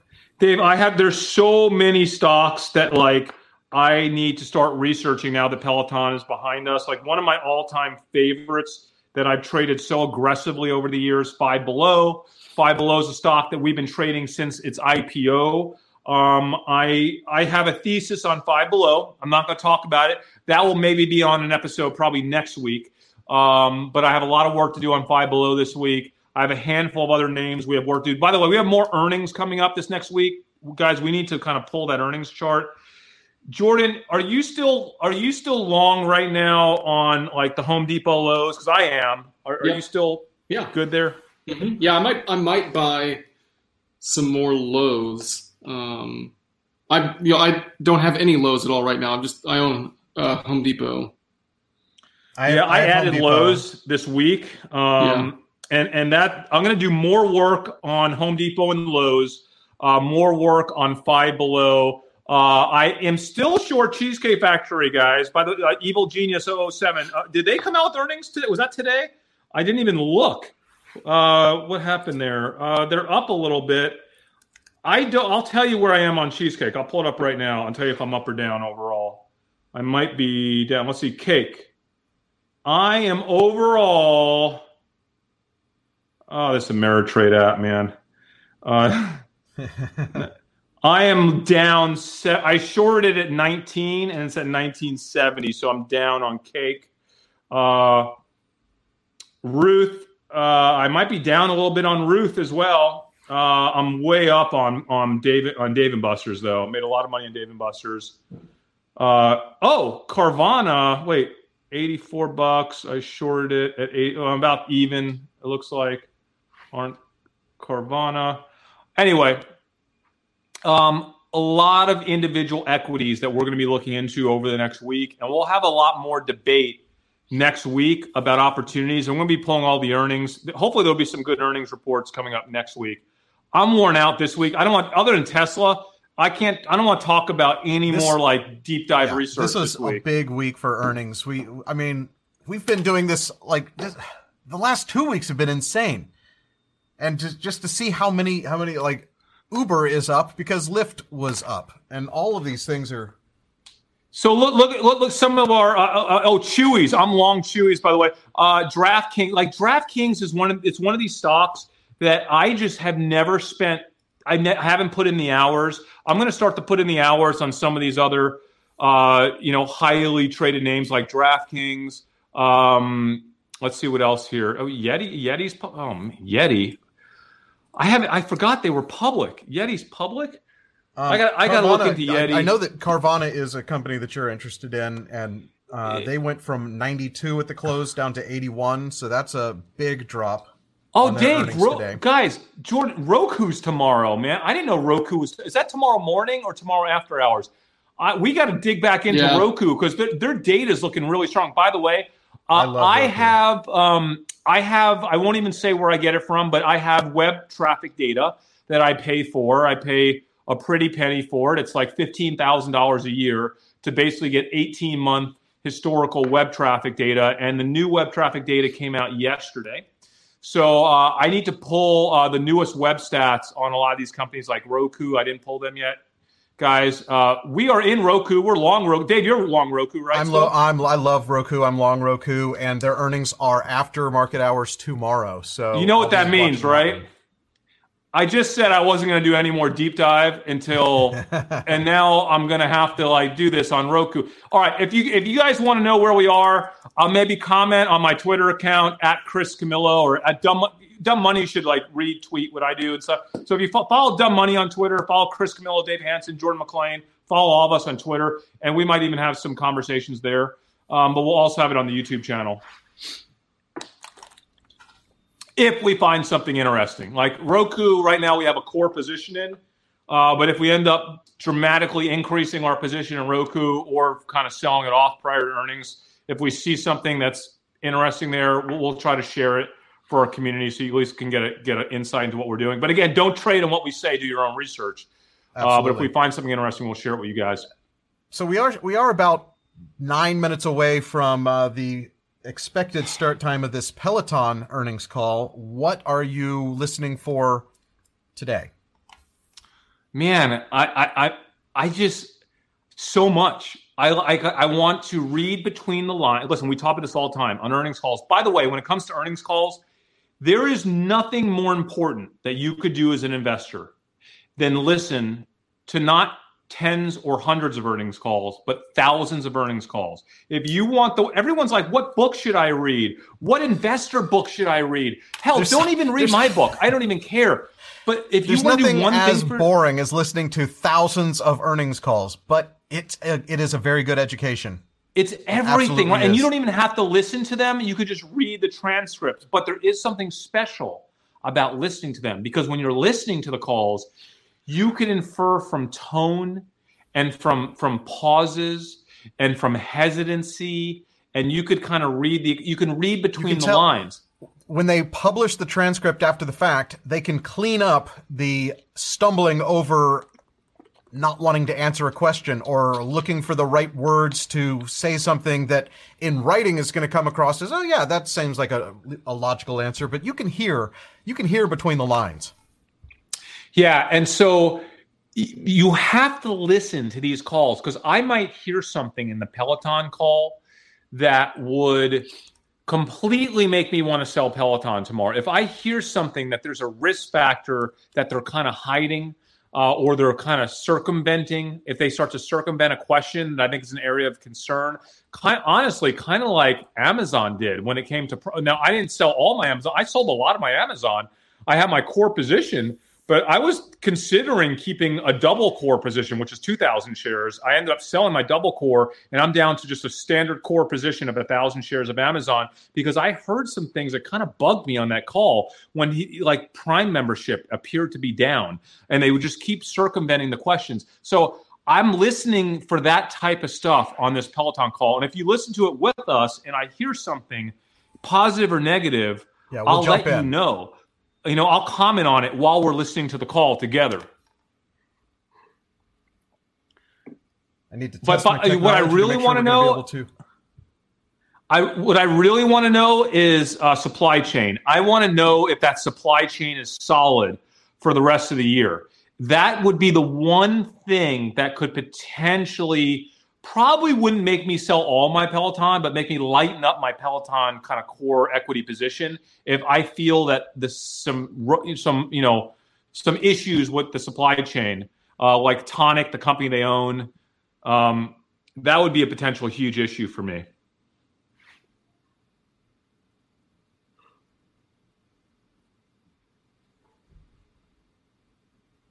Is it still holding up? Let's see here what it's doing.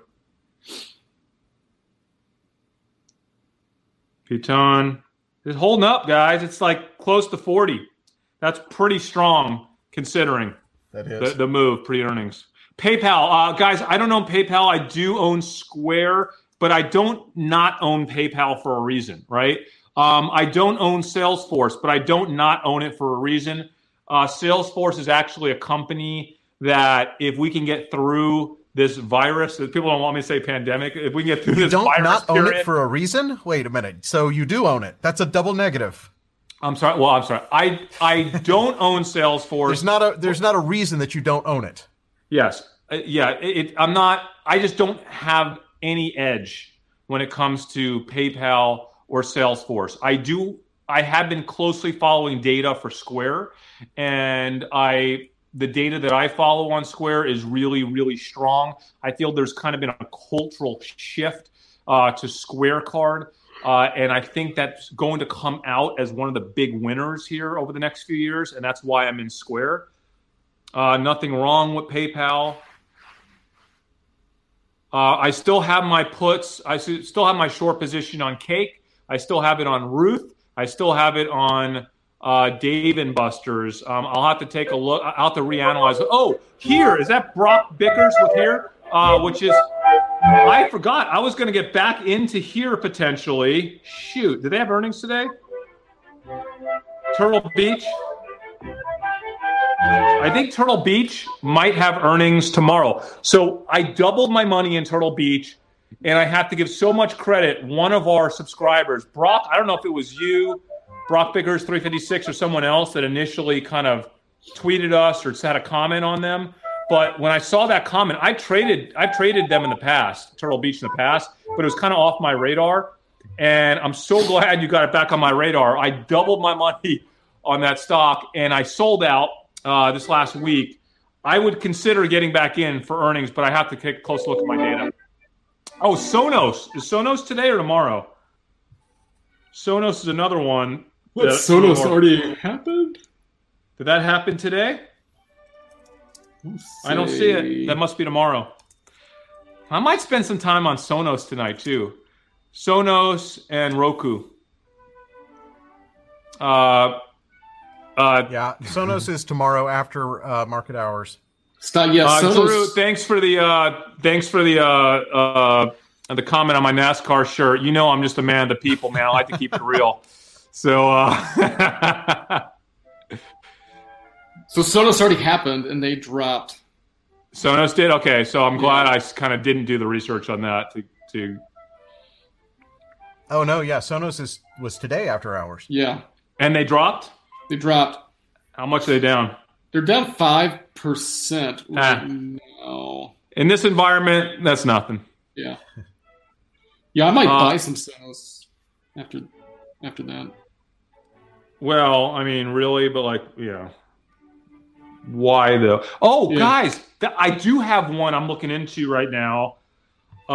This is a little controversial, and they have earnings, I think, tomorrow. Ruger. Did they have earnings tomorrow? Or was it today? Did I already miss them? I started studying Ruger. I used to do a lot of these arms trades, what are we going to call them?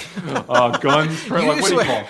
You need to find a better way to phrase that. You're going to get us kicked off of YouTube. I used to trade those stocks quite a bit back during the last administration. We used to have real-time data that would be a great indicator of purchase data, and we would trade that constantly, and it worked out well for a couple of years. In fact, if Leon's watching, he'll remember when we were at Ticker Tags, we had such strong data. various words when they were used on Twitter at a higher frequency rate would be pretty closely correlated to people going out and making purchases of home defense, we'll call home defense products. And I started looking into some of my data again last night, and it was pretty appealing. And I think there could be a trade in Ruger. I want to say they report tomorrow. I haven't traded it. I'm not in it. I need to look into it more tonight. So now I was just saying I don't want to do anything for the next few days, except maybe have a fun talk about Elon. Market. Now you did stop watching TV and stop watching the markets for at least 24 hours, which you needed a cleanse. Almost, Dave. It's been almost a full week. Now I do technically have CNBC on right now, but the volume's been off all day. I don't look at it. I don't know what they're talking about. I needed a full-on cleanse. And like I told you last episode, I needed to almost meditate to see through the noise in this market right now, because the noise is so big. It's bigger than it's ever been before. And you got to be able to just cleanly see through the noise, regardless of what stock you're analyzing. All right, are they not? What? Oh, they should be starting any second. This is their music, so it should be ready as soon as I'm ready when they are. You know what I feel good about besides the Peloton trade today is I looked at all these other earnings trades today, and Etsy. I spent some time on Etsy last night, and the data was just mixed, and I was like, I'm going to let that one go. I'm glad I decided not to trade a lot of these others that are just not doing anything interesting. Oh my God, Twilio's up $32 right now, Dave. Jordan, are you in Twilio? No. You're not in Twilio? I'm not in Twilio. Wow. Oh, I love this. My Twilio is crushing it right now. That is amazing. Yeah, they jumped from 122 to 150. Oh, I don't even know how much I have. I felt like I lightened my position, but I definitely lightened my position. I may have sold all of it. I'm pretty sure I did sell it all. You did? I'm gonna look at what I got. Okay, hold on. Yeah, I sold it all. You know, it gives me a heart attack when I check my portfolio and I miss the ticker. So I feel like something happened. I accidentally sold it, or maybe I got over leveraged and Ameritrade pulled it out of my account or something, right? No, I'm pretty low, 2,000 shares of Twilio, but still it's nice. I'm up. Ready for this, guys? I'm up 84% in my Twilio. I'm up 117% in my Shopify. I'm up 182% in my DocuSign. 21% in my Fleer. 38% in my Win holding. I'm up 45% in Square and 41% in Teladoc. I'm up 58% just on my last Tesla trade alone. I'm up 52% in TTD, and I don't even know what that means. What is TTD? Do you remember that one? No. What is TTD? Trade Desk, the advertising company. I forgot I bought TTD. Well, you might want to take a look at it. I'm up 50,000 in TTD. Guys, They're down after hours. I wonder if they had an earnings event. I'm up 70% in Restoration Hardware. 70%. That's $60,000. I could probably buy 4 Restoration Hardware sofas for $60,000. Right? Maybe. Probably more like 3. Maybe 3 or 4. I am up 52% in PLT. What is PLT? That Plantronics, or what is it? Am I still in Plantronics? This is insane. There's no way I'm still in Plantronics. What? I thought I sold that. Oh, we have the conference call starting now. Third quarter earnings conference call. At this time, all participants are in a listen-only mode. Plantronics. After the speaker, I still own my Plantronics. I didn't realize I owned them. Dude. To ask a question during the session, you will need to press star 1 on your telephone. Please be advised that today's conference may be recorded. If you require any further assistance, please press star 0. I would now like to hand the call over to your speaker today. Chris, I'm going to send you the number so you can call in. Relations, Peter State. Sir, please go ahead. Oh, sorry. Hi, this is Dave Hansen from Peloton's third quarter earnings conference call for our fiscal year ending June 30, 2020. Joining us today on the call to answer your questions are John Foley, our co-founder and CEO, William Lynch, our president, and Jill Woodworth, our CFO. A copy of today's shareholder letter is available on the investor relations section of our website at www.onepeloton.com and has been furnished to the SEC on Form 8-K. Before we begin, I would like to remind you that our comments and responses to your questions reflect management's views as of today only and will include statements related to our business that are forward-looking statements under federal securities law. Actual results may differ materially from those contained in or implied by these forward-looking statements due to risks and uncertainties associated with our business.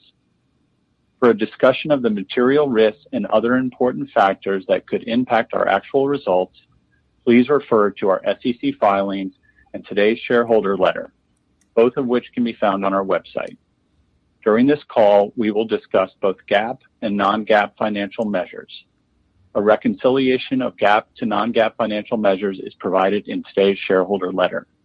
With that, I'll turn the call over to John, who will begin with a few opening remarks. John? Good afternoon. Thank you for joining us to discuss our third quarter results.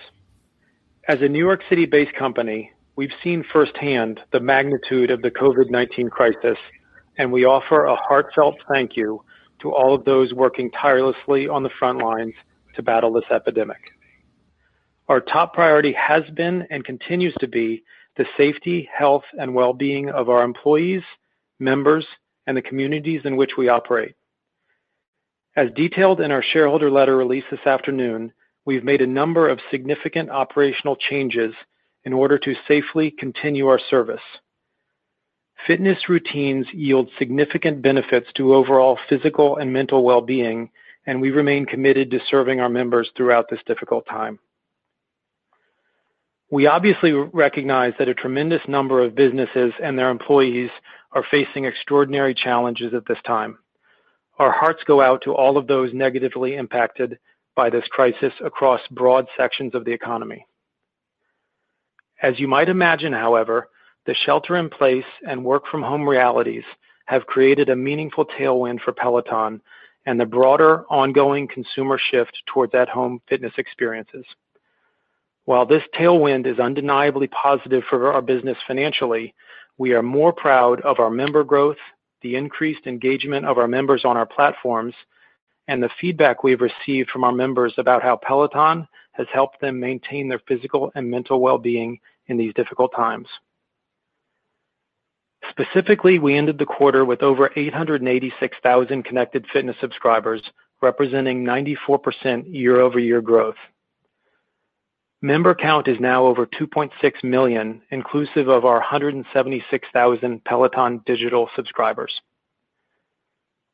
Over the past year, we've seen steady gains in member engagement as we've expanded content verticals and launched new member experiences. With so many members now under stay-at-home orders, this quarter saw an even larger gain than expected.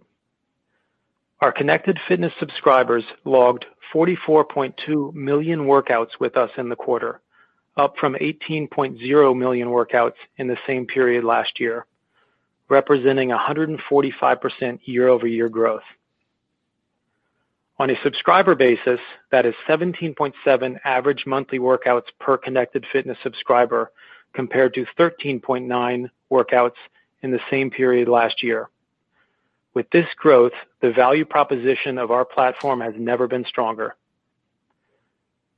This incredible engagement with our connected fitness products led to our lowest level of churn in 4 years. For the quarter, our average net monthly connected fitness churn was 0.46%. In addition, we now have over 176,000 digital subscribers, with growth attributed to improvements we have made to our fitness content and software features available on our digital app, our price change to $12.99 in December, and the extension to new platforms like Amazon Fire TV. Early in the COVID crisis, we extended the digital subscription free trial period from 30 days to 90 days, resulting in over 1.1 million downloads of Peloton Digital in the past 6 weeks. We were extremely proud to offer so many people free access to our incredible fitness content during this time. I am also proud of our financial performance this quarter, with revenue growing 66% year over year to $524.6 million. With strong revenue flow through and leverage against our fixed costs, we achieved our first adjusted EBITDA positive quarter as a public company in Q3, with an adjusted EBITDA margin of 4.5%. Over the past several weeks, we believe we are accelerating our market share gains of the $600 billion global fitness industry and increasing our lead as the largest and most scale-connected fitness platform in the world.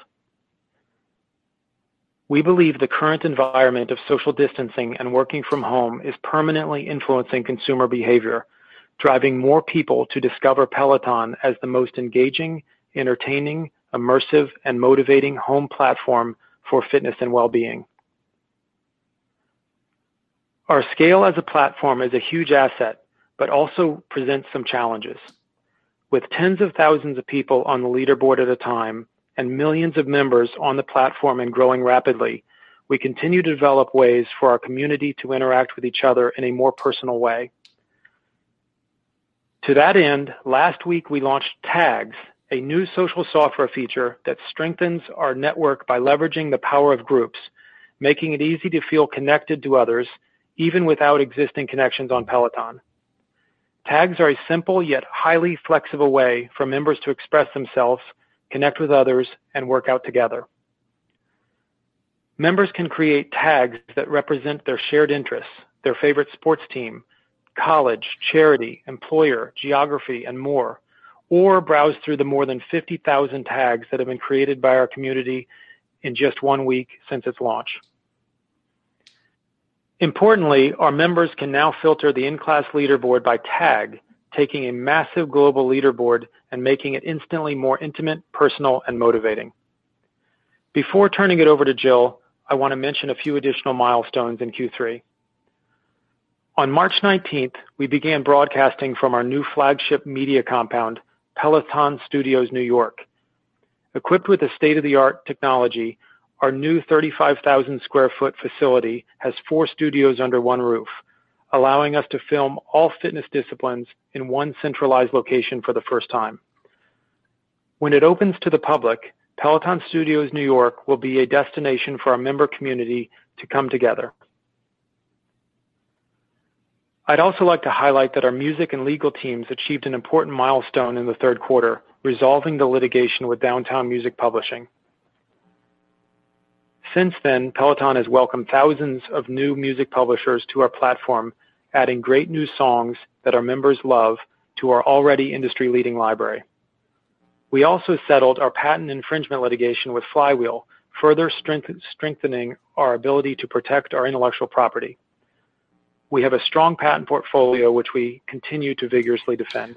Yes. Hold on one moment. Lastly, I want to express my gratitude and appreciation to the entire Peloton team across field operations, member support, retail, content production, our instructors, our folks on the manufacturing lines, and all of our employees at our headquarters in New York City, London, Taiwan, and Plano, who have all played an important role in supporting our members' physical and mental well-being through this COVID crisis and beyond.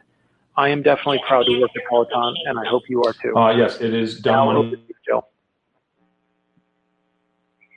Thanks, John. We generated total revenue of $524.6 million in Q3, representing 66% year-over-year growth, exceeding expectations across all geographies, driven by strong demand for our bike. On our last earnings call, said we would face a challenging comp in Q3, given that our tread launched in the same quarter last year. So we are especially pleased with the growth we achieved in the quarter. I also noted that guidance would more closely map to results moving forward as we gained more clarity on key areas of variability. With that said, we were pacing at the high end of guidance or better for all of our financial metrics and KPIs. But starting in the first week of March, we saw a spike in demand for our bike and tread due to COVID-19. The significant increase in sales spans all of our markets and has continued into May. On March 19th, we paused activities that require entering the home, including tread delivery, return pickup, and in-home servicing. We will resume these activities when it is safe for our employees, members, and communities. Gross margin for the quarter grew to 46.8%. Our connected fitness product gross margin was 45.3%, exceeding our expectations. This was due to a mix shift to bike deliveries, continued improvements in our product costs, helped by our acquisition of Tonic, and the greater than expected fixed cost leverage in logistics due to sales outperformance and the shift to threshold delivery. These efficiencies were partially offset by hazard pay for our warehouse and delivery employees. Subscription gross margin was 57.8% and subscription contribution margin was 63.6%, exceeding expectations primarily due to fixed cost leverage. Total operating expense, excluding non-recurring litigation and settlement expenses of $49.3 million, was flat year over year as a percentage of total revenue. In mid-March, we paused all advertising in the majority of our markets, allowing us to see the benefits from many years of marketing investments in brand awareness and high customer satisfaction driving word-of-mouth referrals. That's huge. That's what I was waiting for. Gross margin. Yes. Operating expense leverage, inclusive of lower marketing spend for the quarter, our Q3 adjusted EBITDA was $23.5 million, representing an adjusted EBITDA margin of 4.5%.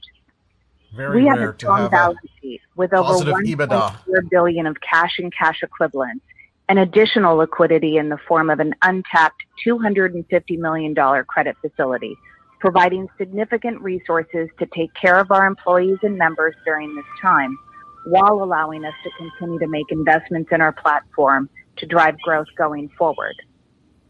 Moving on to guidance. For fiscal year 2020, we are raising our expected ending connected fitness subscriber range to 1.04 to 1.05 million versus our previous guidance of 920 to 930,000, representing 104% year-over-year growth at the midpoint. I'm calling to actually For ask a question Q4, on we expect the conference average call for net Peloton. I can give you the connected number. fitness churn Are you able to be below 0.75%, reflecting recent trends and an expectation that we will revert to more normalized levels by the end of the quarter. In Q4, we expect revenue of $500 to $520 million, representing 128% year-over-year growth at the midpoint. For fiscal year 2020, we are raising revenue guidance to $1.72 to $1.74 billion, representing 89% year-over-year growth at the midpoint versus previous fiscal 2020 revenue guidance of $1.53 to $1.55 billion. We entered Q4 with a backlog of bike deliveries in all geographies, and sales continued to surpass expectations into May. The unexpected sharp increase in sales has created an imbalance of supply and demand, unfortunately causing elongated order-to-delivery windows for our customers. While we are working to accelerate the supply of bikes and incurring higher costs in order to expedite shipments, we do not expect to materially improve order-to-delivery windows in Q4. Moving on to margin. For Q4, we expect gross margin of 42.5 to 43.5%, and a connected fitness product gross margin of 40 to 41%.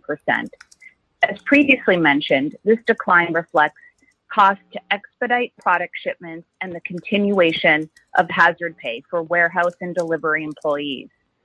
The decline in connected fitness product gross margin is partially offset by a mix shift to bike deliveries. Our Q4 guidance assumes we continue to pause tread deliveries through the end of the quarter. If we resume in-home assembly sooner, that will provide upside to our connected fitness subscriber count and revenue expectations. put modest pressure on connected fitness product gross margin, and leave adjusted EBITDA unchanged. For Q4, we expect a subscription contribution margin of 63 to 64%. Year-over-year improvements in subscription gross margin and subscription contribution margin are driven primarily by continued leveraging of fixed costs of content production. We expect Q4 adjusted EBITDA of $55 to $65 million, representing an adjusted EBITDA margin of 11.8% at the midpoint. This means that for fiscal year 2020, we expect to earn $30 to $40 million of adjusted EBITDA and an adjusted EBITDA margin of 2% at the midpoint.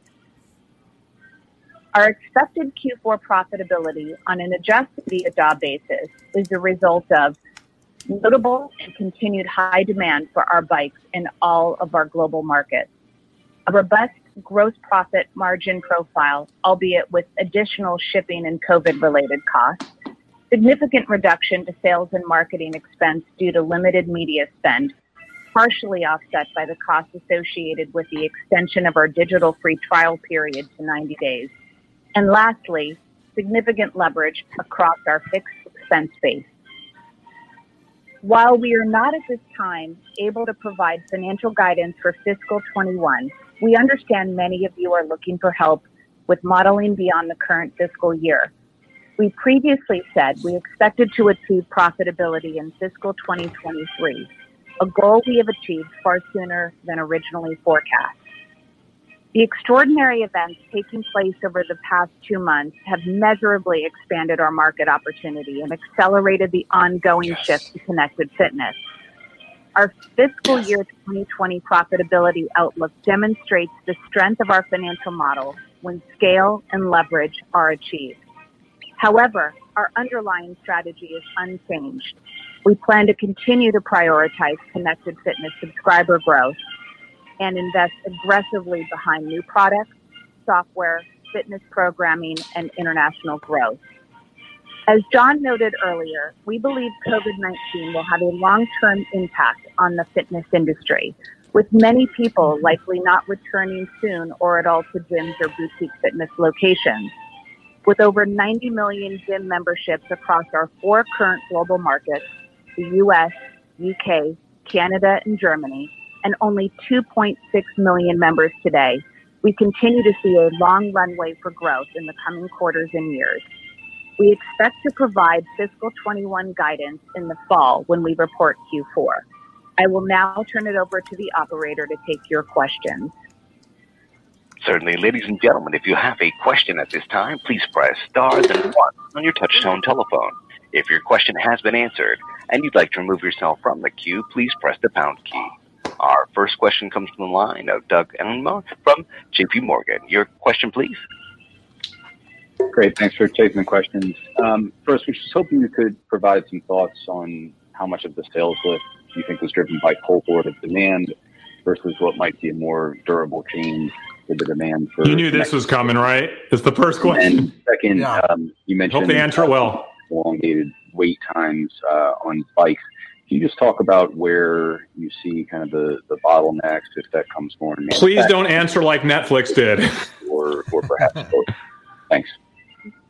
Great. Hi, Doug. It's Jill. I'll take the first question and then hand it over to William to address your second question around supply chain and logistics. Great question. As you can imagine, this is a very important topic for us as a management team to understand as we resource plan across the organization for the next several quarters. I think, as I said in the prepared remarks, we were tracking to the high end of guidance until the first week of March when we saw the spike in demand for our products, which means Q3 outperformance on sales in connected fitness subscribers as well. Above the top end of our financial guidance was COVID related. In short, though, we believe that we are seeing a significant expansion in our serviceable addressable market. We define our serviceable addressable market as consumers who have purchase intent for our current products at our current price point. A year ago, we measured our SAM at 14 million connected fitness products. With purchase intent largely following our growth in brand awareness prior to COVID, we believe we already had significant expansion of our SAM, given the progress we've made across our geographies in growing our brand awareness. We are in constant dialogue too with our members, and like many companies are working very hard to understand the impact of COVID-19. So while it's a little early to draw some definitive conclusions, we have done some recent research on purchase intent of our post-COVID buyers, and we attribute a large percentage of our increase in sales as an expansion of our SAM, as there are a large percentage of people who previously did not indicate purchase intent of a Peloton bike prior to COVID, which we view as a significant expansion of our market opportunity. Further, I would say we continue to see persistent and sustained sales of our bike across all regions today, even with the elongated order to delivery windows. And most exciting to us is that our newest buyers are engaging even more with our product than any new buyer cohort has done, and engaging more than some of our older cohorts. And we believe new at-home routines are going to continue to stay intact even when COVID has passed. So we're very excited about our growth profile moving forward. And we think that a lot of this is just validating our long-held view that the Peloton experience is like no other. And once people try it for themselves, they get converted. So we're very excited about the expansion of our market. Hey, Doug. Thanks. It's William Lynch. Thanks for the question. So in terms of the constraint on the supply chain, it's bike inventory. With the way we first of all, we aim to get our products to members as quickly as possible. Typically, we're on a 7 to 9 day order to delivery. And we perform extremely well in that regard. In this case, we plan inventory levels based on sales forecast out number of days, any X number of days. Q4 is a seasonally low period for us historically, and so we planned out the number of days we wanted to carry with the sales acceleration that hit, and created the imbalance that Jill referenced in the initial statement. And so the good news is we've got an incredible supply chain team, one of the best in the industry, and so we've worked quickly to expand within our existing facilities. And if you just look at what we're producing today versus what we were producing in early March, we've been able to more than double the output. And then as we look to the future, to the point on sort of structural changes and our growth going forward and move to connected fitness, as we'd mentioned, we are investing in a new factory. This is part of the Tonic acquisition, a big new factory in Tainan in an area called Shinji, and that'll come online in December, and will help fulfill holiday demand. It'll actually help production for holiday and then beyond. And so we feel like we're really well positioned. It's worth noting that in terms of supply, the guidance that we provided for Q4, we feel very confident and comfortable that we have supply against that guidance. And we're doing everything we can, short, mid, long term, to ensure we have supply capacity going forward. But it is absolutely bike inventory. Great. Thank you both. Thank you. And we also ask that you please limit yourself to one question and one follow-up. You may get back in the queue as time allows. Our next question comes from the line of Justin Post from Bank of America. Your question, please. Great. Thank you. Obviously, unusual time. Looks like you're handling demand as well as you can. I was just wondering, on the product development side, I know this new studio's opened, and it's hard to tell what impact, but maybe you could talk about when things get back to normal, how that's going to help with the content for Peloton. And then secondly, you already got to start thinking about next year. How is the pipeline on new products right now, and has there been any impact on product development from talk about any of the products that you've heard about, Chris? Yeah, I'll take, Justin, this is John Foley. Thanks for calling. I will take the new product one, and then William, you want to take the content? With respect to new products, we did tease in the last couple of quarters that we had some innovation and some new things that we were going to bring to market this year. You can imagine, like every other company in the world, that the COVID crisis has forced us to rethink rolling out anything new. Obviously, our retail stores are closed right now. William alluded to the realities of the supply chain and what we're working through with our current product portfolio. So we did have to rethink the timing of new product launches. It's unfortunate, but real. In a good way, in an exciting way, it feels like, or we do at this point, have a significant backlog of innovation and R&D that we are looking forward to bringing to market, as you can imagine. So a lot of that stuff has been taking place over the last year or two, continues to take place even in a shelter-in-place reality. And so we do have a backlog, and we will bring those products and those innovations to market when we can. We're obviously not going to announce the timing today, but we are very excited about it, and it's going to be impressive, I believe.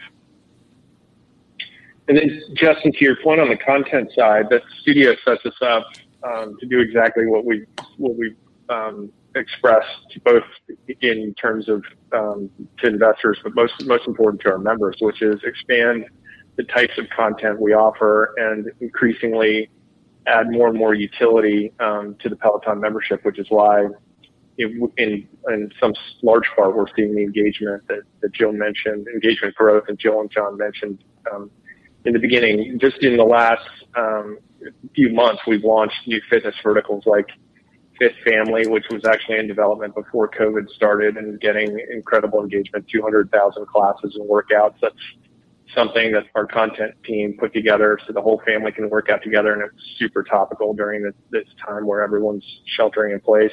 Things like Dance Cardio, which has had close to 650,000 classes, and we just launched that a month ago. And so these new studios will continue to allow us to expand the fitness disciplines. It's becoming more and more important. We've seen adoption of non-cycling fitness classes has exploded.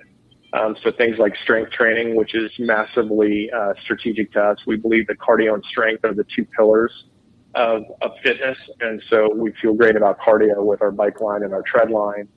And then strength is something that is a super fast part of a growing part of the portfolio, and that we will continue to invest in. So those studios coming online will allow us to just keep expanding that content. Great, thank you. Thank you. Our next question comes from the line of Edward Yruma from KeyBanc Capital Markets. Your question, please. Hey, good afternoon. Thanks for taking the question. And that Robin live from her home ride was fantastic. Two quick ones for me, I guess. First, on marketing longer term, given the kind of power of word of mouth here, any rethink to kind of how long it'll take for you to achieve kind of the longer term marketing objectives from a leverage perspective, kind of current period notwithstanding? And two, are you seeing any changes in the underwriting standards from your finance partner? Thank you. Yeah, I will take the first.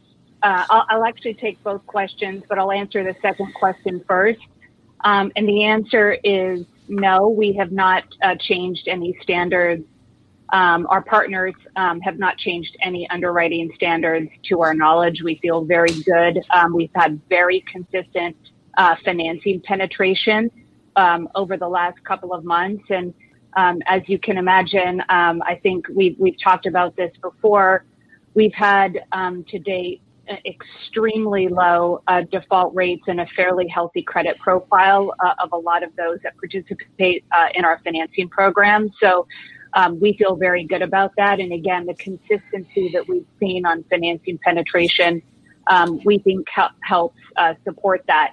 The second question on sales and marketing spend, I'll kick it off and then maybe turn it to William as well to add anything that I've missed. But 100%, this has been a really interesting time for us where we've reduced media spend because of the organic demand that we've had. And we're continuing to pause that media spend in most of our markets. And what's been interesting is to see the years of investments that we put into building our brand and building product awareness and the investments that we've made to create the best experience, member experience, and customer journey that we can. So we're seeing, really great word of mouth. I can say that as our membership gets larger, what's interesting is with the engagement growing, the base getting larger, we do think we're going to see some rival effect of word of mouth becoming increasingly more important. It does lead us to believe, especially given the payoff we're seeing today in terms of, again, the increased sales, despite having zero marketing media dollars deployed. We do think zero marketing. We should expect to see much more marketing efficiency than we originally forecast. I'll just say, with that said, we're still in the very early innings of growth as a platform, and we're going to continue to smartly grow sales and marketing spend so that we stay top of mind with consumers. I might up my position tomorrow. Really? Yeah, nothing to add to that. Jordan, you will, right? Obviously, the word of mouth point, Ed, is it's an astute point, and we've seen word of mouth grow. We do a post-purchase survey to ask our new buyers where they first heard about Peloton and what's influencing their decision, and we've seen word of mouth grow during this COVID period as a percent of what new buyers cited as influencing the purchase decision faster than we've ever seen it. So clearly, this experience, it's unmatched. The way we treat members, the investments we put towards things like our delivery and member experience, post-purchase service, we'd hoped those would pay off. We believe they would, and we're seeing that in terms of a marketing viral effect. Great. Thanks so much. Thank you. Our next question comes from the line of Ron Josey from JMP Securities. Your question, please.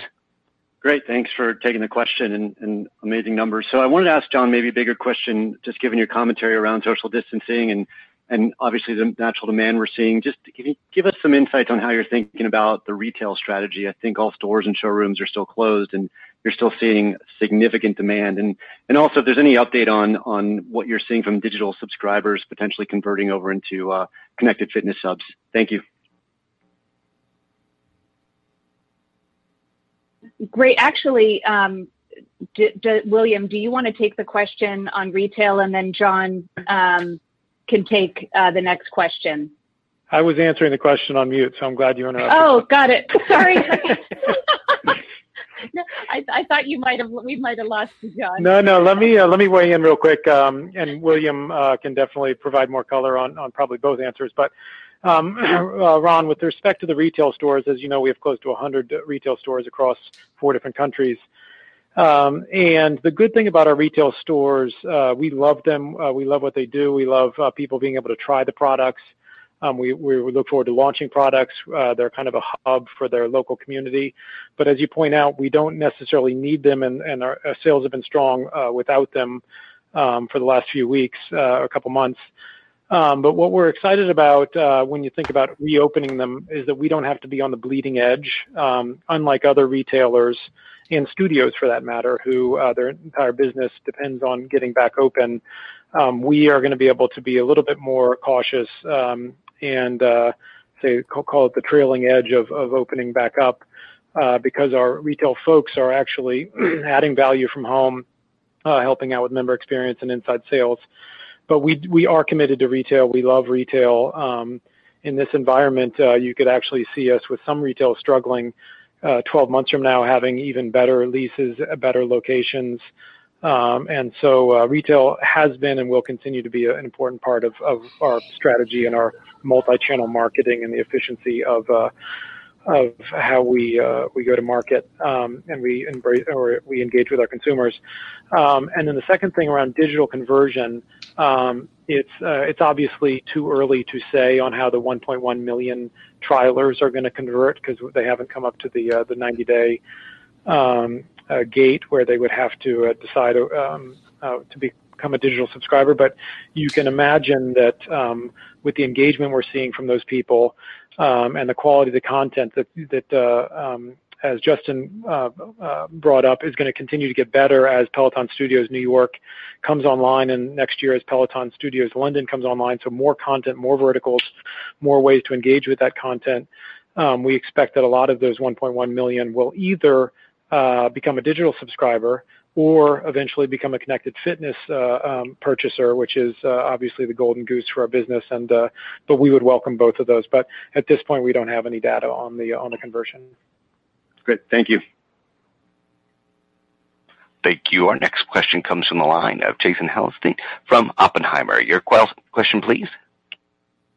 Hi, it's Anthony on for Jason. Given what you've seen the past 6 weeks around the digital-only subscription, do you believe that can be an attractive LTV business if new users don't convert to connected fitness subs, but remain digital-only after the promotional period expires? Yeah, I'll take that, and Jill and William, you guys can weigh in. We haven't seen the type of explosive unit economics in that business that would lead us to believe that it's going to be a meaningful driver of the bottom line for Peloton in the next couple of years. That said, we've seen a great increase in LTV and a increase in LTV to CAC ratio with our lower price going to $12.99. Some of the new engagement touch points like Android TV. And so we love the business.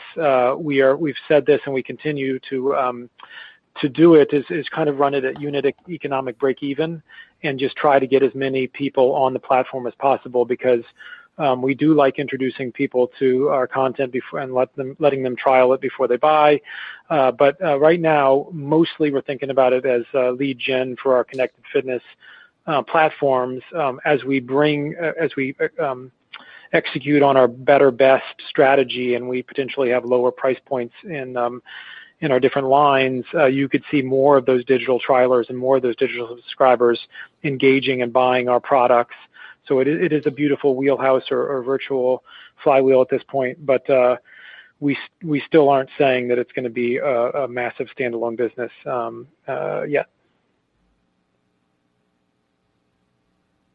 Does that answer your question? Yeah.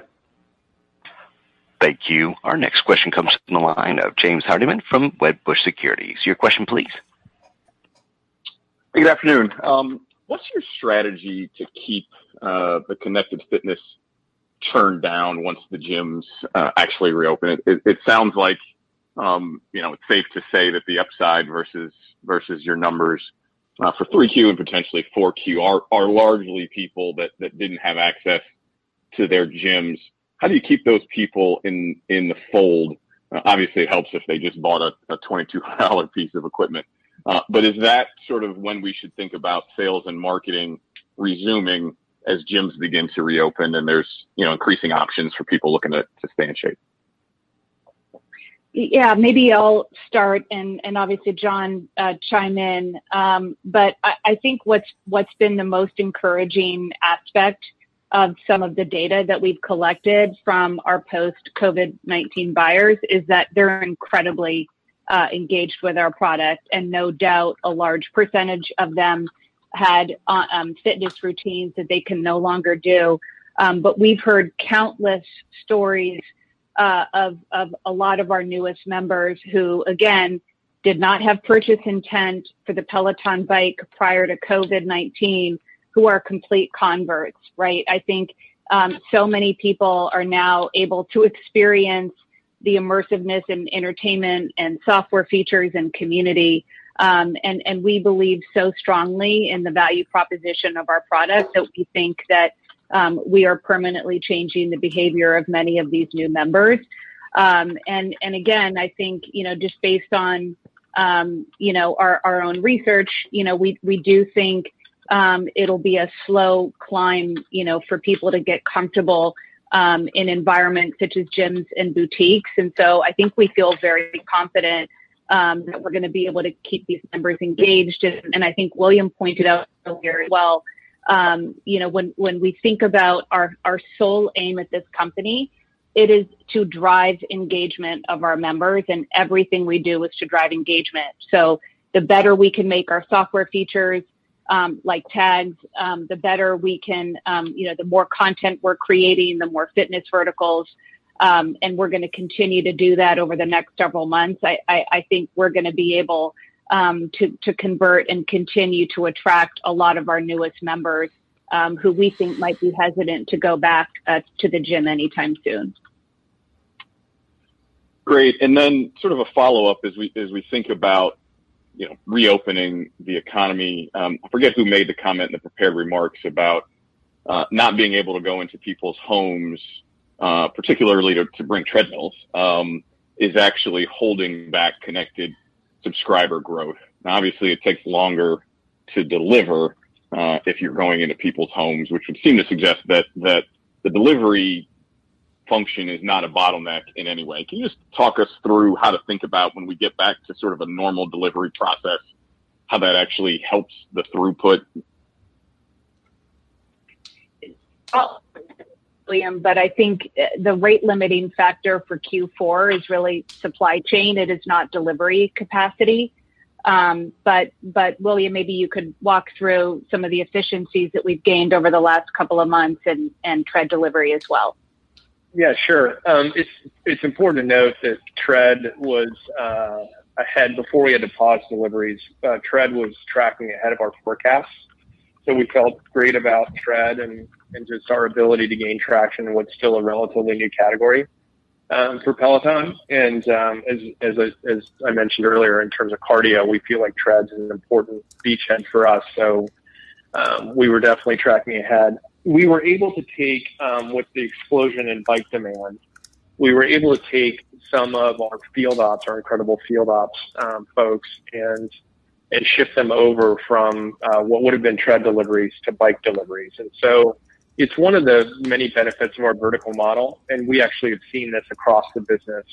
We do a lot of things ourselves here at Peloton, and so whether it's retail and shifting some of those retail folks over into inside sales as we closed the stores to be able to take phone calls and all the inbound demand and orders.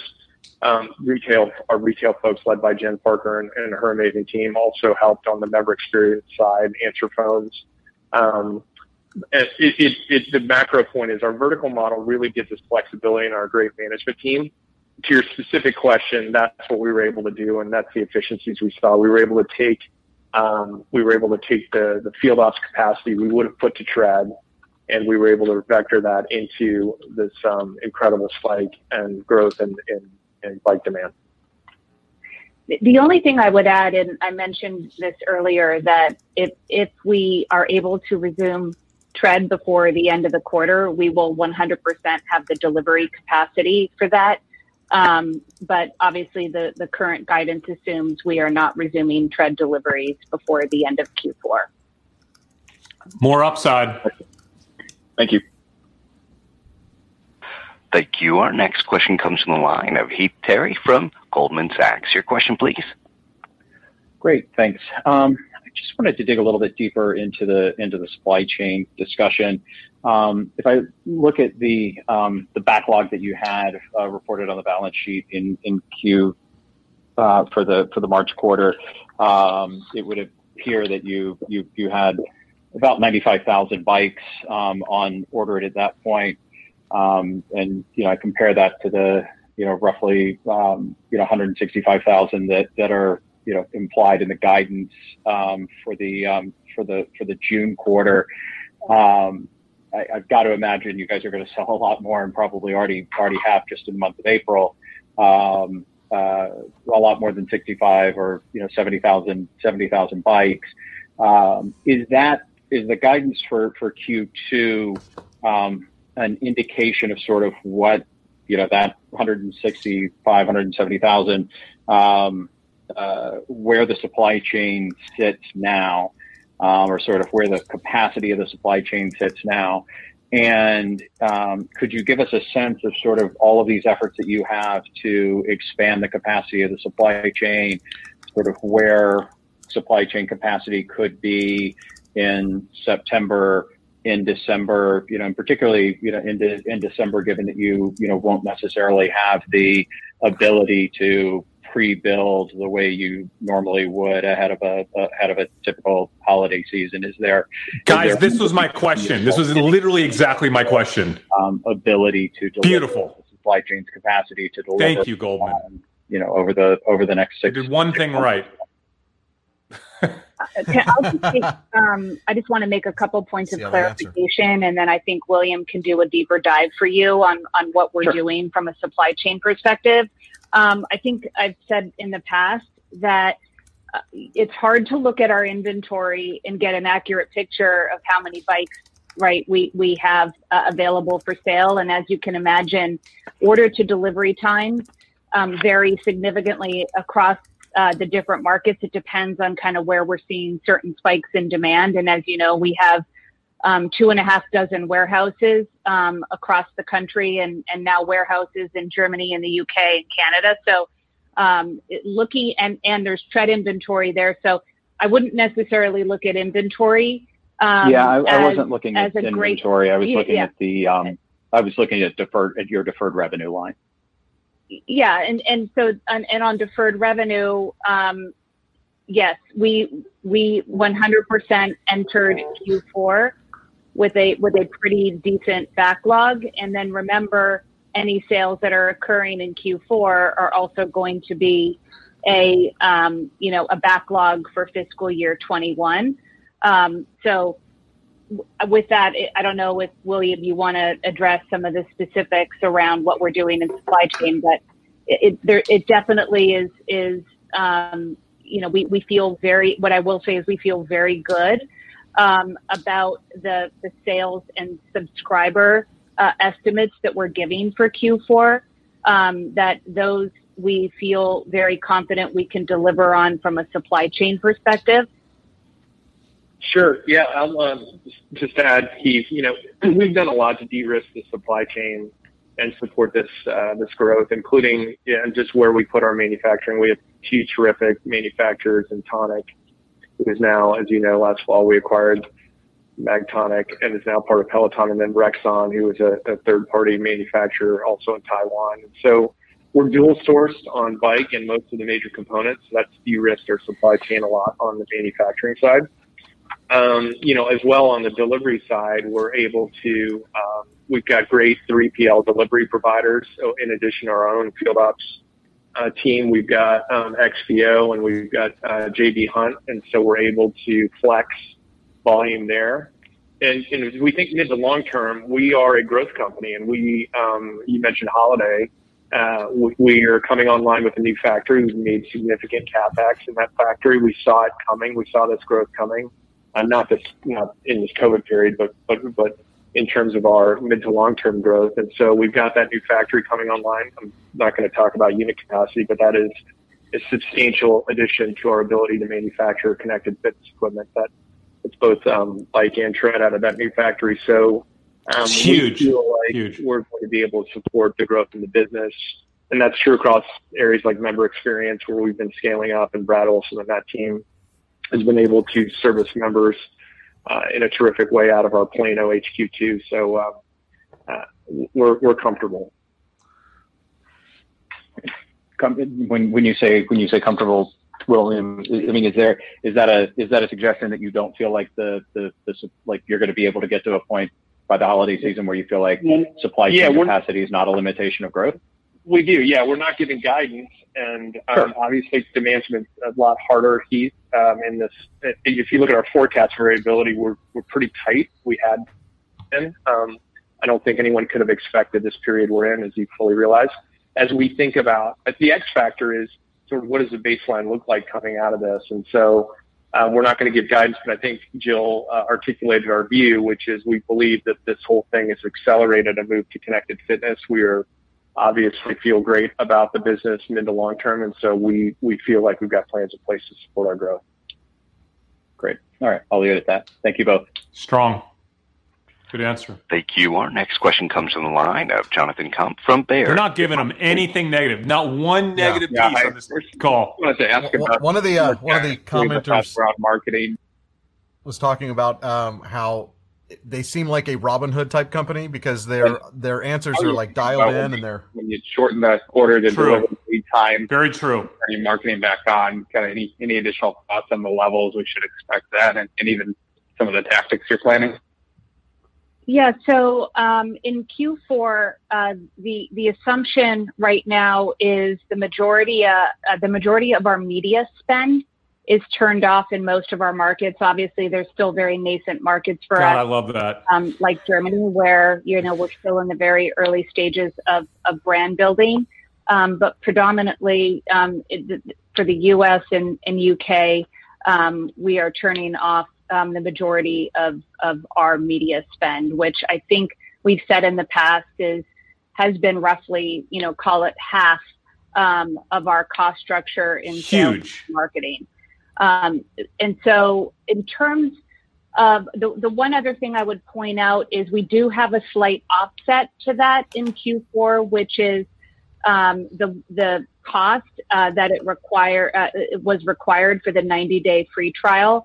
So those 1.1 million members streaming and music costs, that is a slight offset to sales and marketing. So the reduction in sales and marketing and OpEx, there is an offset to all lost media spend. But yeah, I think, William, if you want to mention when we might think about turning that media on over the next several months. But for the Q4, just so you know, it's assumed in our model through the end of Q4 for sure with the elongated order to delivery. Yeah, as Jill noted, we feel like these investments in creating awareness around Peloton and new products is an asset for us, and we think we're reaping the benefits of all this awareness building, our leadership in connected fitness now, in a time where we're off. You could envision, John talked about the innovation pipeline and new products. You can envision, substantial marketing going behind that in future quarters. Again, we're not going to announce anything, but we feel good about that. As Jill noted, we're still on in Germany, where we feel like we're as you know, we just launched Germany. We're still on in TV and digital marketing activities and other marketing channels to create awareness. So that's how we think about it. We will come back on with marketing. We will find efficiency, as Jill noted, as we get into 2021 and beyond. We don't think we'll be off forever, and we're going to invest behind new products and new geos to continue to lead in connected fitness. Okay, great. And maybe just one follow-up then on Jill, the study that you mentioned of new connected fitness customers who weren't previously considering purchase, as well as the 1.1 million who downloaded the app for free. Any more details on the characteristics of those customers, either demographics or what their fitness routines were previously? Just any more insight on those two bases of new customers potentially?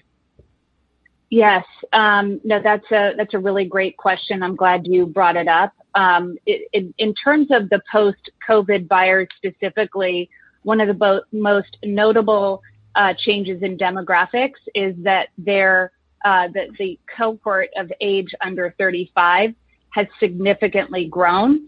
And even before that, I know we've previously said in the past that our fastest growing demographics are those that make under 75,000 and those that are under 35.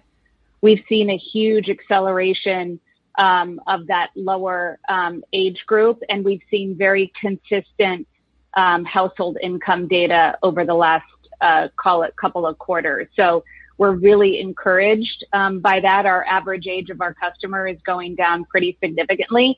And I would also say, again, back to the engagement stats, which we think is always the best leading indicator, is that our most recent buyers are working out with us more than any other new cohort that we've seen. Obviously, there's the shelter in place that is probably driving some of that engagement, but we're very encouraged by that.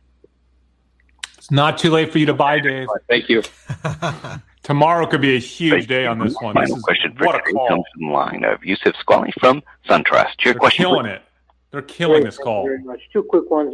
The first one is just a quick clarification on new products. Does what's happening with COVID ultimately delay or accelerate the potential rollout of a lower price tread, as you guys have talked about earlier, just considering some of the issues you've had with the heavy kind of one that you're selling right now? And John, so congrats obviously on hitting profitability. That's a huge milestone.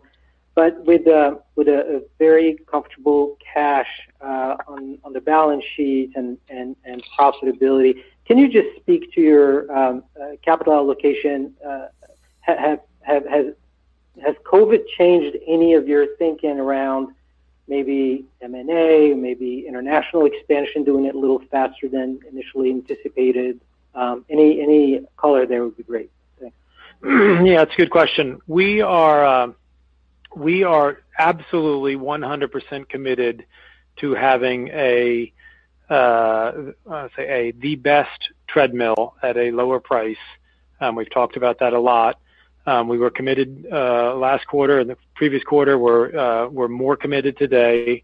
Personally, I love that experience, that boot camp, cross training, circuit workout, on the tread, off the tread, strength training program that a boot camp and a Peloton tread offers, and that Peloton tread current owners love. And bringing that at a more affordable price point is a massive priority for our entire team. Again, this COVID world has forced us to relook at how and when we launch products this year, or next, or whenever. But we remain 100% committed to it. Sounds like this year. Didn't that sound like this year, guys? And owning. Yeah, you let it slip. Category globally. That is a high priority. That was a slip. I know it's a high priority for you guys, or for your investors. We are not a stationary bike company. I know it looks like that right now because we've had to pull back and just deliver bikes for the past few weeks. But please don't take that as anything around our focus or the importance of the tread category for Peloton. It remains a super high priority, and we're very excited about that lower priced product in that category. The second question was around our balance sheet and profitability and how we think about growth and investing. At this point, Yosef, I can't say we're going to change much about our strategy. We've been pretty aggressive with growth. We're going into another sixth year of triple-digit growth on the subscriber growth, and we're very proud of that. And we are proud of our balance sheet. We think it could become strategic. With respect to M&A, unfortunately, we don't see anything awesome that would really change the trajectory of what we're doing. So we're our first, second, and third priority are organic growth. We have a great M&A team, and we're looking at smaller things that might accelerate one or two things we're doing. But for the most part, M&A doesn't look like it's going to be a big part of our next few quarters or maybe even a couple of years. But we do like our balance sheet. It lets us sleep well. The profitability, you're right, from my perspective, allows investors to start to see the power of our model. So more than anything, we've been talking about the power of that. We've been talking about how Peloton is one of the few companies where growth versus profitability is not a trade-off. Obviously, you just saw that. I think you'll continue to see that. And so we aren't changing anything. COVID is changing the operations of everyone working from home, including our teams, and shutting down our stores and having to do creative stuff on the content side. So there's operational changes we've had to make, but strategically we're still on track. We will enter new markets, to your point, and new international markets, to your point, in the coming years. We will bring new products to market, but all of it has been the same strategy we've been executing against for the past couple of years. Great. Thanks, John. Yeah. Thank you. This does conclude the question and answer session of today's program. I'd like to hand the program back to John Foley for any further remarks. Yeah, so in closing, I did want to loop back on the macro here coming off of Q3 and Q4. Like everyone, with respect to COVID-19, we are hoping for a speedy recovery back to normal. We are pulling for society. We're rooting for society. We're pulling for science. We're pulling for New York City, by the way. Where a lot of us live. On a personal note, I never realized how social I am. I'm literally can't wait to go to a buzzy, fun, packed New York City restaurant with good friends in the not too distant future, God willing. So we want to get back to normal like everybody. But with that said, I want to talk about Peloton's future outlook and whether or not you want to own our stock. more future outlook and whether you want to own the stock? Future fitness, independent of when we get back to normal. Okay, you can order just what we I must point out that, like I just said, we are looking at our 6th consecutive year of growing our subscriber count by more than 100%. 6 years of triple-digit growth would hopefully lead you to believe that Peloton is not a COVID story.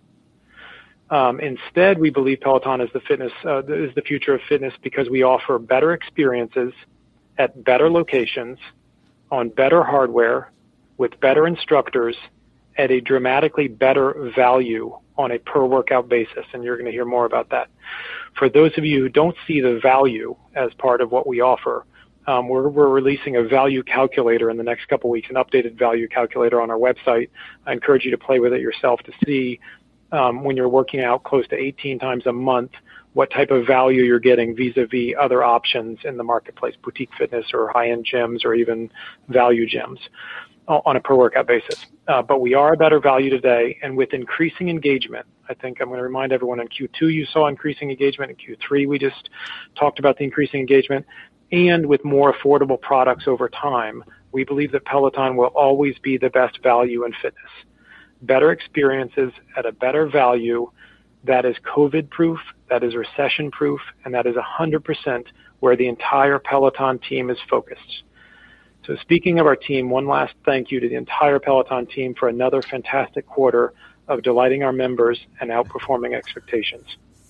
Good night, everybody. Thank you for tuning in. Mic drop. Yeah. I love it. And no, $1 Million Millionaire, I don't want this to end ever. We have been, what you guys don't see is, this is me, Jordan, and Dave. This is our life every day, every night, going back as far as we can remember. This is what we do. We live for these moments, but how cool, guys, how cool is it that we get to share this now? I love this format with like this world, the people that are investing with us, going through it with us, the ups and downs. How cool is the win today? I'm sorry, Dave. I'm sorry. I wanted you to win with us. But like, how cool is it It's not too late. And the thing is, after hearing that, you didn't convince me, Chris, but after hearing that CEO at the end say, oh, by the way, now that the questions are over, I just have to say, if you you really need to buy this stock. You never hear a CEO, or I don't know if that was a CFO or who that was, but you never hear them say just one more thing. CEO. If you aren't in, he actually said, if you're not in PTON, you're messing up. You need to be in this stock for the next 6 years. You've never seen a company that does 5 years of 100% year-over-year growth, year after year. We're doing it again. We're not a COVID story. We're going in for the long term. We are the future. I've never heard a CEO. He's kind of Steve Jobs-ish. Doesn't he? A little Steve Jobs-ish? He kind of is. It kind of reminds me of when Steve Jobs would go off the rails. Unlike Elon, when he goes off the rails, their marketing department is like, oh no, what are we in for? The compliance team is like, okay, hitting like, leaving the room so they don't hear it.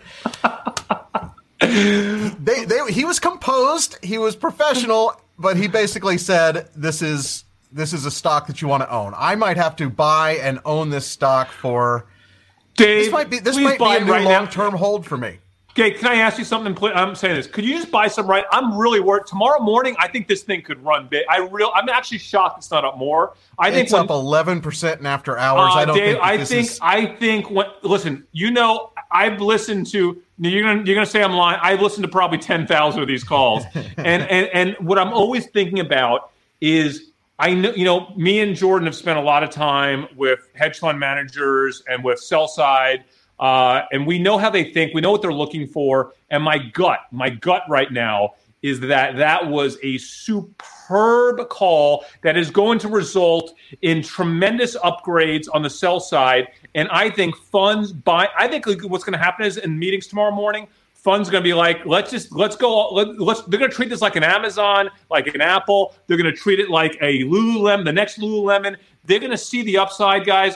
This could be a big mover this next year or two. God, Dave, I would love for you to get in just get in half right now, Dave. I don't want you waiting. If this thing runs in the morning, you're not going to get in. I know you. And you're going to be like, I'll wait for a big pullback.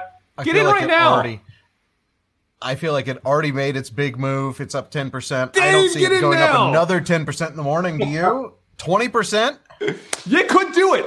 I could see this in the mid-40s tomorrow. I could see it happening. I'm not saying it's going to happen, but I could see it potentially happening, and it wouldn't shock me at all. Because honestly, Dave, that was a spectacular call. It was so poised. They answered every question right. They gave the sell side and the buy side nothing. They gave them nothing to go negative on. I see nothing to go negative on. Jordan, do you see anything negative? No, it's awesome. Awesome. All right. How many shares should I buy? Just get something. Get in there, because I'm thinking, God, I might keep my options until midday. Now, I usually sell them about 30 minutes to an hour into market, but I might let them run to midday and maybe sell half tomorrow, and the other half I could even keep to Friday. It's a little risky because who knows what the bigger market's going to do. But I wouldn't be shocked to see this in the low 50s. Maybe even it's possible, is all I'm saying. Who knows? You can never predict these things, guys. You can never predict them. But, man, what more could you ask for? What more could you ask for? And what have we seen the last few weeks when we have a big winner? The big winners continue to run. The big winners get rewarded. People go in and buy these stocks. Yeah. They continue to run. Yeah. As I was listening, and you saw the chart continue to tick up as the CEO is continuing to talk, and these questions were actually good questions being asked and solid answers along the way. Yeah. It's rare to hear a call that goes that well. Yeah. Wow. Okay, so it's always impossible to find the after hours trading on Schwab. You remember? Oh, you're on Schwab. Schwab. Yeah. I can go to the stock page, and then here it goes, extended hours, and I have to agree to a bunch of We just broke a record for our longest show ever, by the way. Longest show ever. And I got to say, we're still under 3 hours. We've gone 3 before, I think. I want to say to everyone watching right now, and by the way, I love literally every comment is the greatest entertainment I've ever seen. Guys, I love every one of you. Thanks for being with us through this. This would not be half as fun if we didn't have the community with us. And we're going to be doing this for years. We're not going anywhere.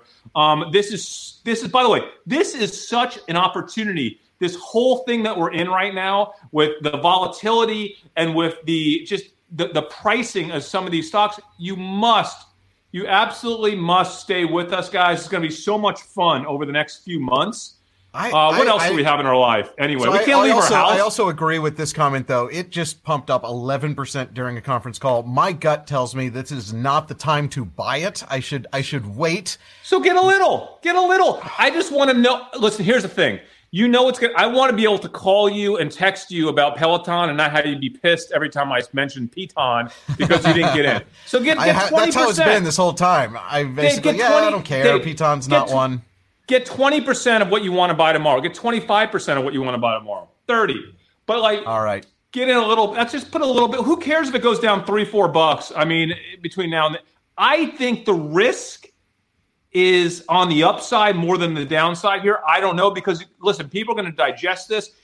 Listen, Peloton is an institutional type of company. Okay, like this is a company that institutions are going to get behind, and it could be this brand that survives and becomes 40-50 billion brand. It's going to be one of those brands that you stick with for life, or it fades out and is just, I don't know. Jordan, listen, it might not be the 40, 50, 60 billion, but do you see it fading out, Jordan? You see Peloton like fading out in the next few years? No way. No way. God, I'm talking smart bike, rowing machine, okay? Nope, I'm not on the rowing machine. I'd rather them just be a bike company and a content and production company. No, what you're not seeing about rowing. Rowing isn't just rowing like that. Rowing is all kinds of exercises they're going to be doing, like for upper body, that they're going to leverage the rowing machine technology to do upper body exercise, all kinds of stuff for your back, right? That's what you don't get about the rowing machine. The rowing machine is more than just a rower. It gives them flexibility. And could you imagine all the home fitness equipment over the next 5 years that Peloton is going to allow people to create home gyms with instructors for all this stuff? Imagine having for $40 a month, having like literally the greatest, most beautiful instructors in the world $40 a month plus the most expensive equipment. It's like if you commit to, like, I'm all in on buying every Apple product that ever comes out, and I realize that this is more expensive than a competitive version Can I just from say, Microsoft. do you know what people spend, not just on gyms, but on personal trainers? Do you have any idea? Oh, I know. Do you know how much did our good, I won't say his name, but how much did our good friend who's been on the show a few times spend on his personal trainer that would come into his home with his Peloton and train them and then mix him like fruit shakes and stuff? Like, he was spending 10 grand for like a few months. It was insane. So here's the thing, guys. Yeah, they're financing these things too, so it's really not, you don't have to lay out $2 grand. You don't have to lay out big money. It's nothing. Do you know how much? How much is it? Like, if you were to buy just the bike and the 40, we know it's $40 for the subscription. It's $90 a month for everything. $90 it's $90 a month for everything. Is right? it all 90 in? all in. And by the way, Dave, that's not for one person. You and your wife, for $90 on all in, get a machine, and both you get access to all the instructors, not just for biking, but for everything, yoga and fitness and running, everything, dude. And here's the deal. Equinox membership costs $138 for one person a month. For two people, Equinox is $270 a month. Do you know how many members Equinox has? I mean, Equinox alone? It's insane. The price point kind of makes sense until they start coming up with upgrades, and now, I'm already in the $60 a month bike, and now I want to get an extra $200 a month bike. And No. You need to do the new calculator that he comes out with tomorrow. Get on that price. You see the value calculator. See the value, Dave. I'm telling you, you got to see through the clouds to this universe that's opening up in front of us with Peloton. It is insane. I'm not giving into the peer pressure. I'm going to do my own due diligence, and I'm not going to invest just because Chris Camillo told me to. Yes, but listen, here's the deal. This is a special opportunity. It's not guaranteed. It can fall apart. There's a million things that could happen. Who knows what could happen tomorrow? But Dave, that there are very few special opportunities like this in stocks like that. This has potential. No, I know. To be a 5, 6, 7 extra. The bigger question for me is timing, because I don't think after a 10% run up after hours, buying it at the high, I mean, it could pull back in the morning and then go. It could do all sorts of things. I have one word for you: Shopify. Well, here's what I'll do. I'm gonna start selling some puts. I'm gonna sell puts on Peloton, and then I'll get it in at a cheaper price than this 10%. I can probably get it That's for a yesterday's no-brainer, right? price today. That's what I'm gonna do. If you But I sell can't do that puts, you after literally hours. can't go wrong. But get a little bit of equity, just so you'll be in it forever with us. Right now, just get. No, I'm going to 100 sell shares. puts, and hopefully I'm going to sell puts that are going to put the stock to me at a price that I'm happy with. Yeah, That's but what I'm going to do. you won't get those puts because they'll just expire worthless. You'll get the money. You'll get the premium. You just get 100 shares. Just get a little bit. Get a little bit. I'm not talking 100 shares. I'm trying to figure out what allocation of my portfolio needs to go in this. Is it 10%? Is it 5%? Is it 30%? Like, I could go 30%. Do you know what I'm worried about? I'm worried, Dave, that if this thing runs into the mid-50s, even upper 50s tomorrow, that you're going to be like, now I'm definitely not. Look, can you just get in a little bit of equity right now? Just a little bit of equity right now, and then also do your puts on top of that. Okay? So, Okay, Jordan, by the way, that's can what I I'll just do. put Jordan? I'm so happy that you're in this with me. It's been a while since me and you have been in one, and not Dave. This is great. Yeah. Doesn't it feel good? Yeah. You like being a part of his peer pressure stock pumping scheme? No. Do you know the last time I put pressure on Jordan? Because Jordan is like the ultimate AWS guy. He builds some of the most complex platforms in AWS for our former companies, right, that we started. And Jordan, I was like, one day I said, Jordan, remember we're walking back to our office and said, how are you not in Amazon? You know more about AWS than anyone in the world. And he thought, and he came back to me a few days. He's like, "You're right. I got in. I bought Amazon, and that was how much a share? $350. $350. Yes, I'm in the same. I sold like 700 or something like that. You did sell early, 700. Now, if I still had those shares, you kill me, dude. You kill me. Anyway, I want you to be in this with us because this is going to be a good one, I think. But even at $41.30, you think this is a good buying time for me? You know, it's not all or nothing, Dave. So much money. How many shares should I buy? 1,000 shares? Yeah, but at least 1,000. I mean, no, 10,000 shares. It's only $41. So if you're nervous, do less. You know. Oh, now it's running. Now it's start. This is the thing. The longer you wait, just get in right now. Get in something. Don't get more than half of what you want. That way, if it drops, you can get the other half and feel good about it. You know. All right. Anyway, guys, if you haven't liked the channel on this episode, would you please do us a favor and give us a thumbs up? This has been. I would love to see more likes on this one than any of our episodes because it's such a fun one. Give us a like. Give us that thumbs up. Smash it. The YouTube algorithm does nothing for us unless we have tons of likes. So that You're getting good at this, pumping up stocks and our channel. Hang on, it's not letting me do 1,000 shares. Hang on. It's just moving so quick, so hard, man.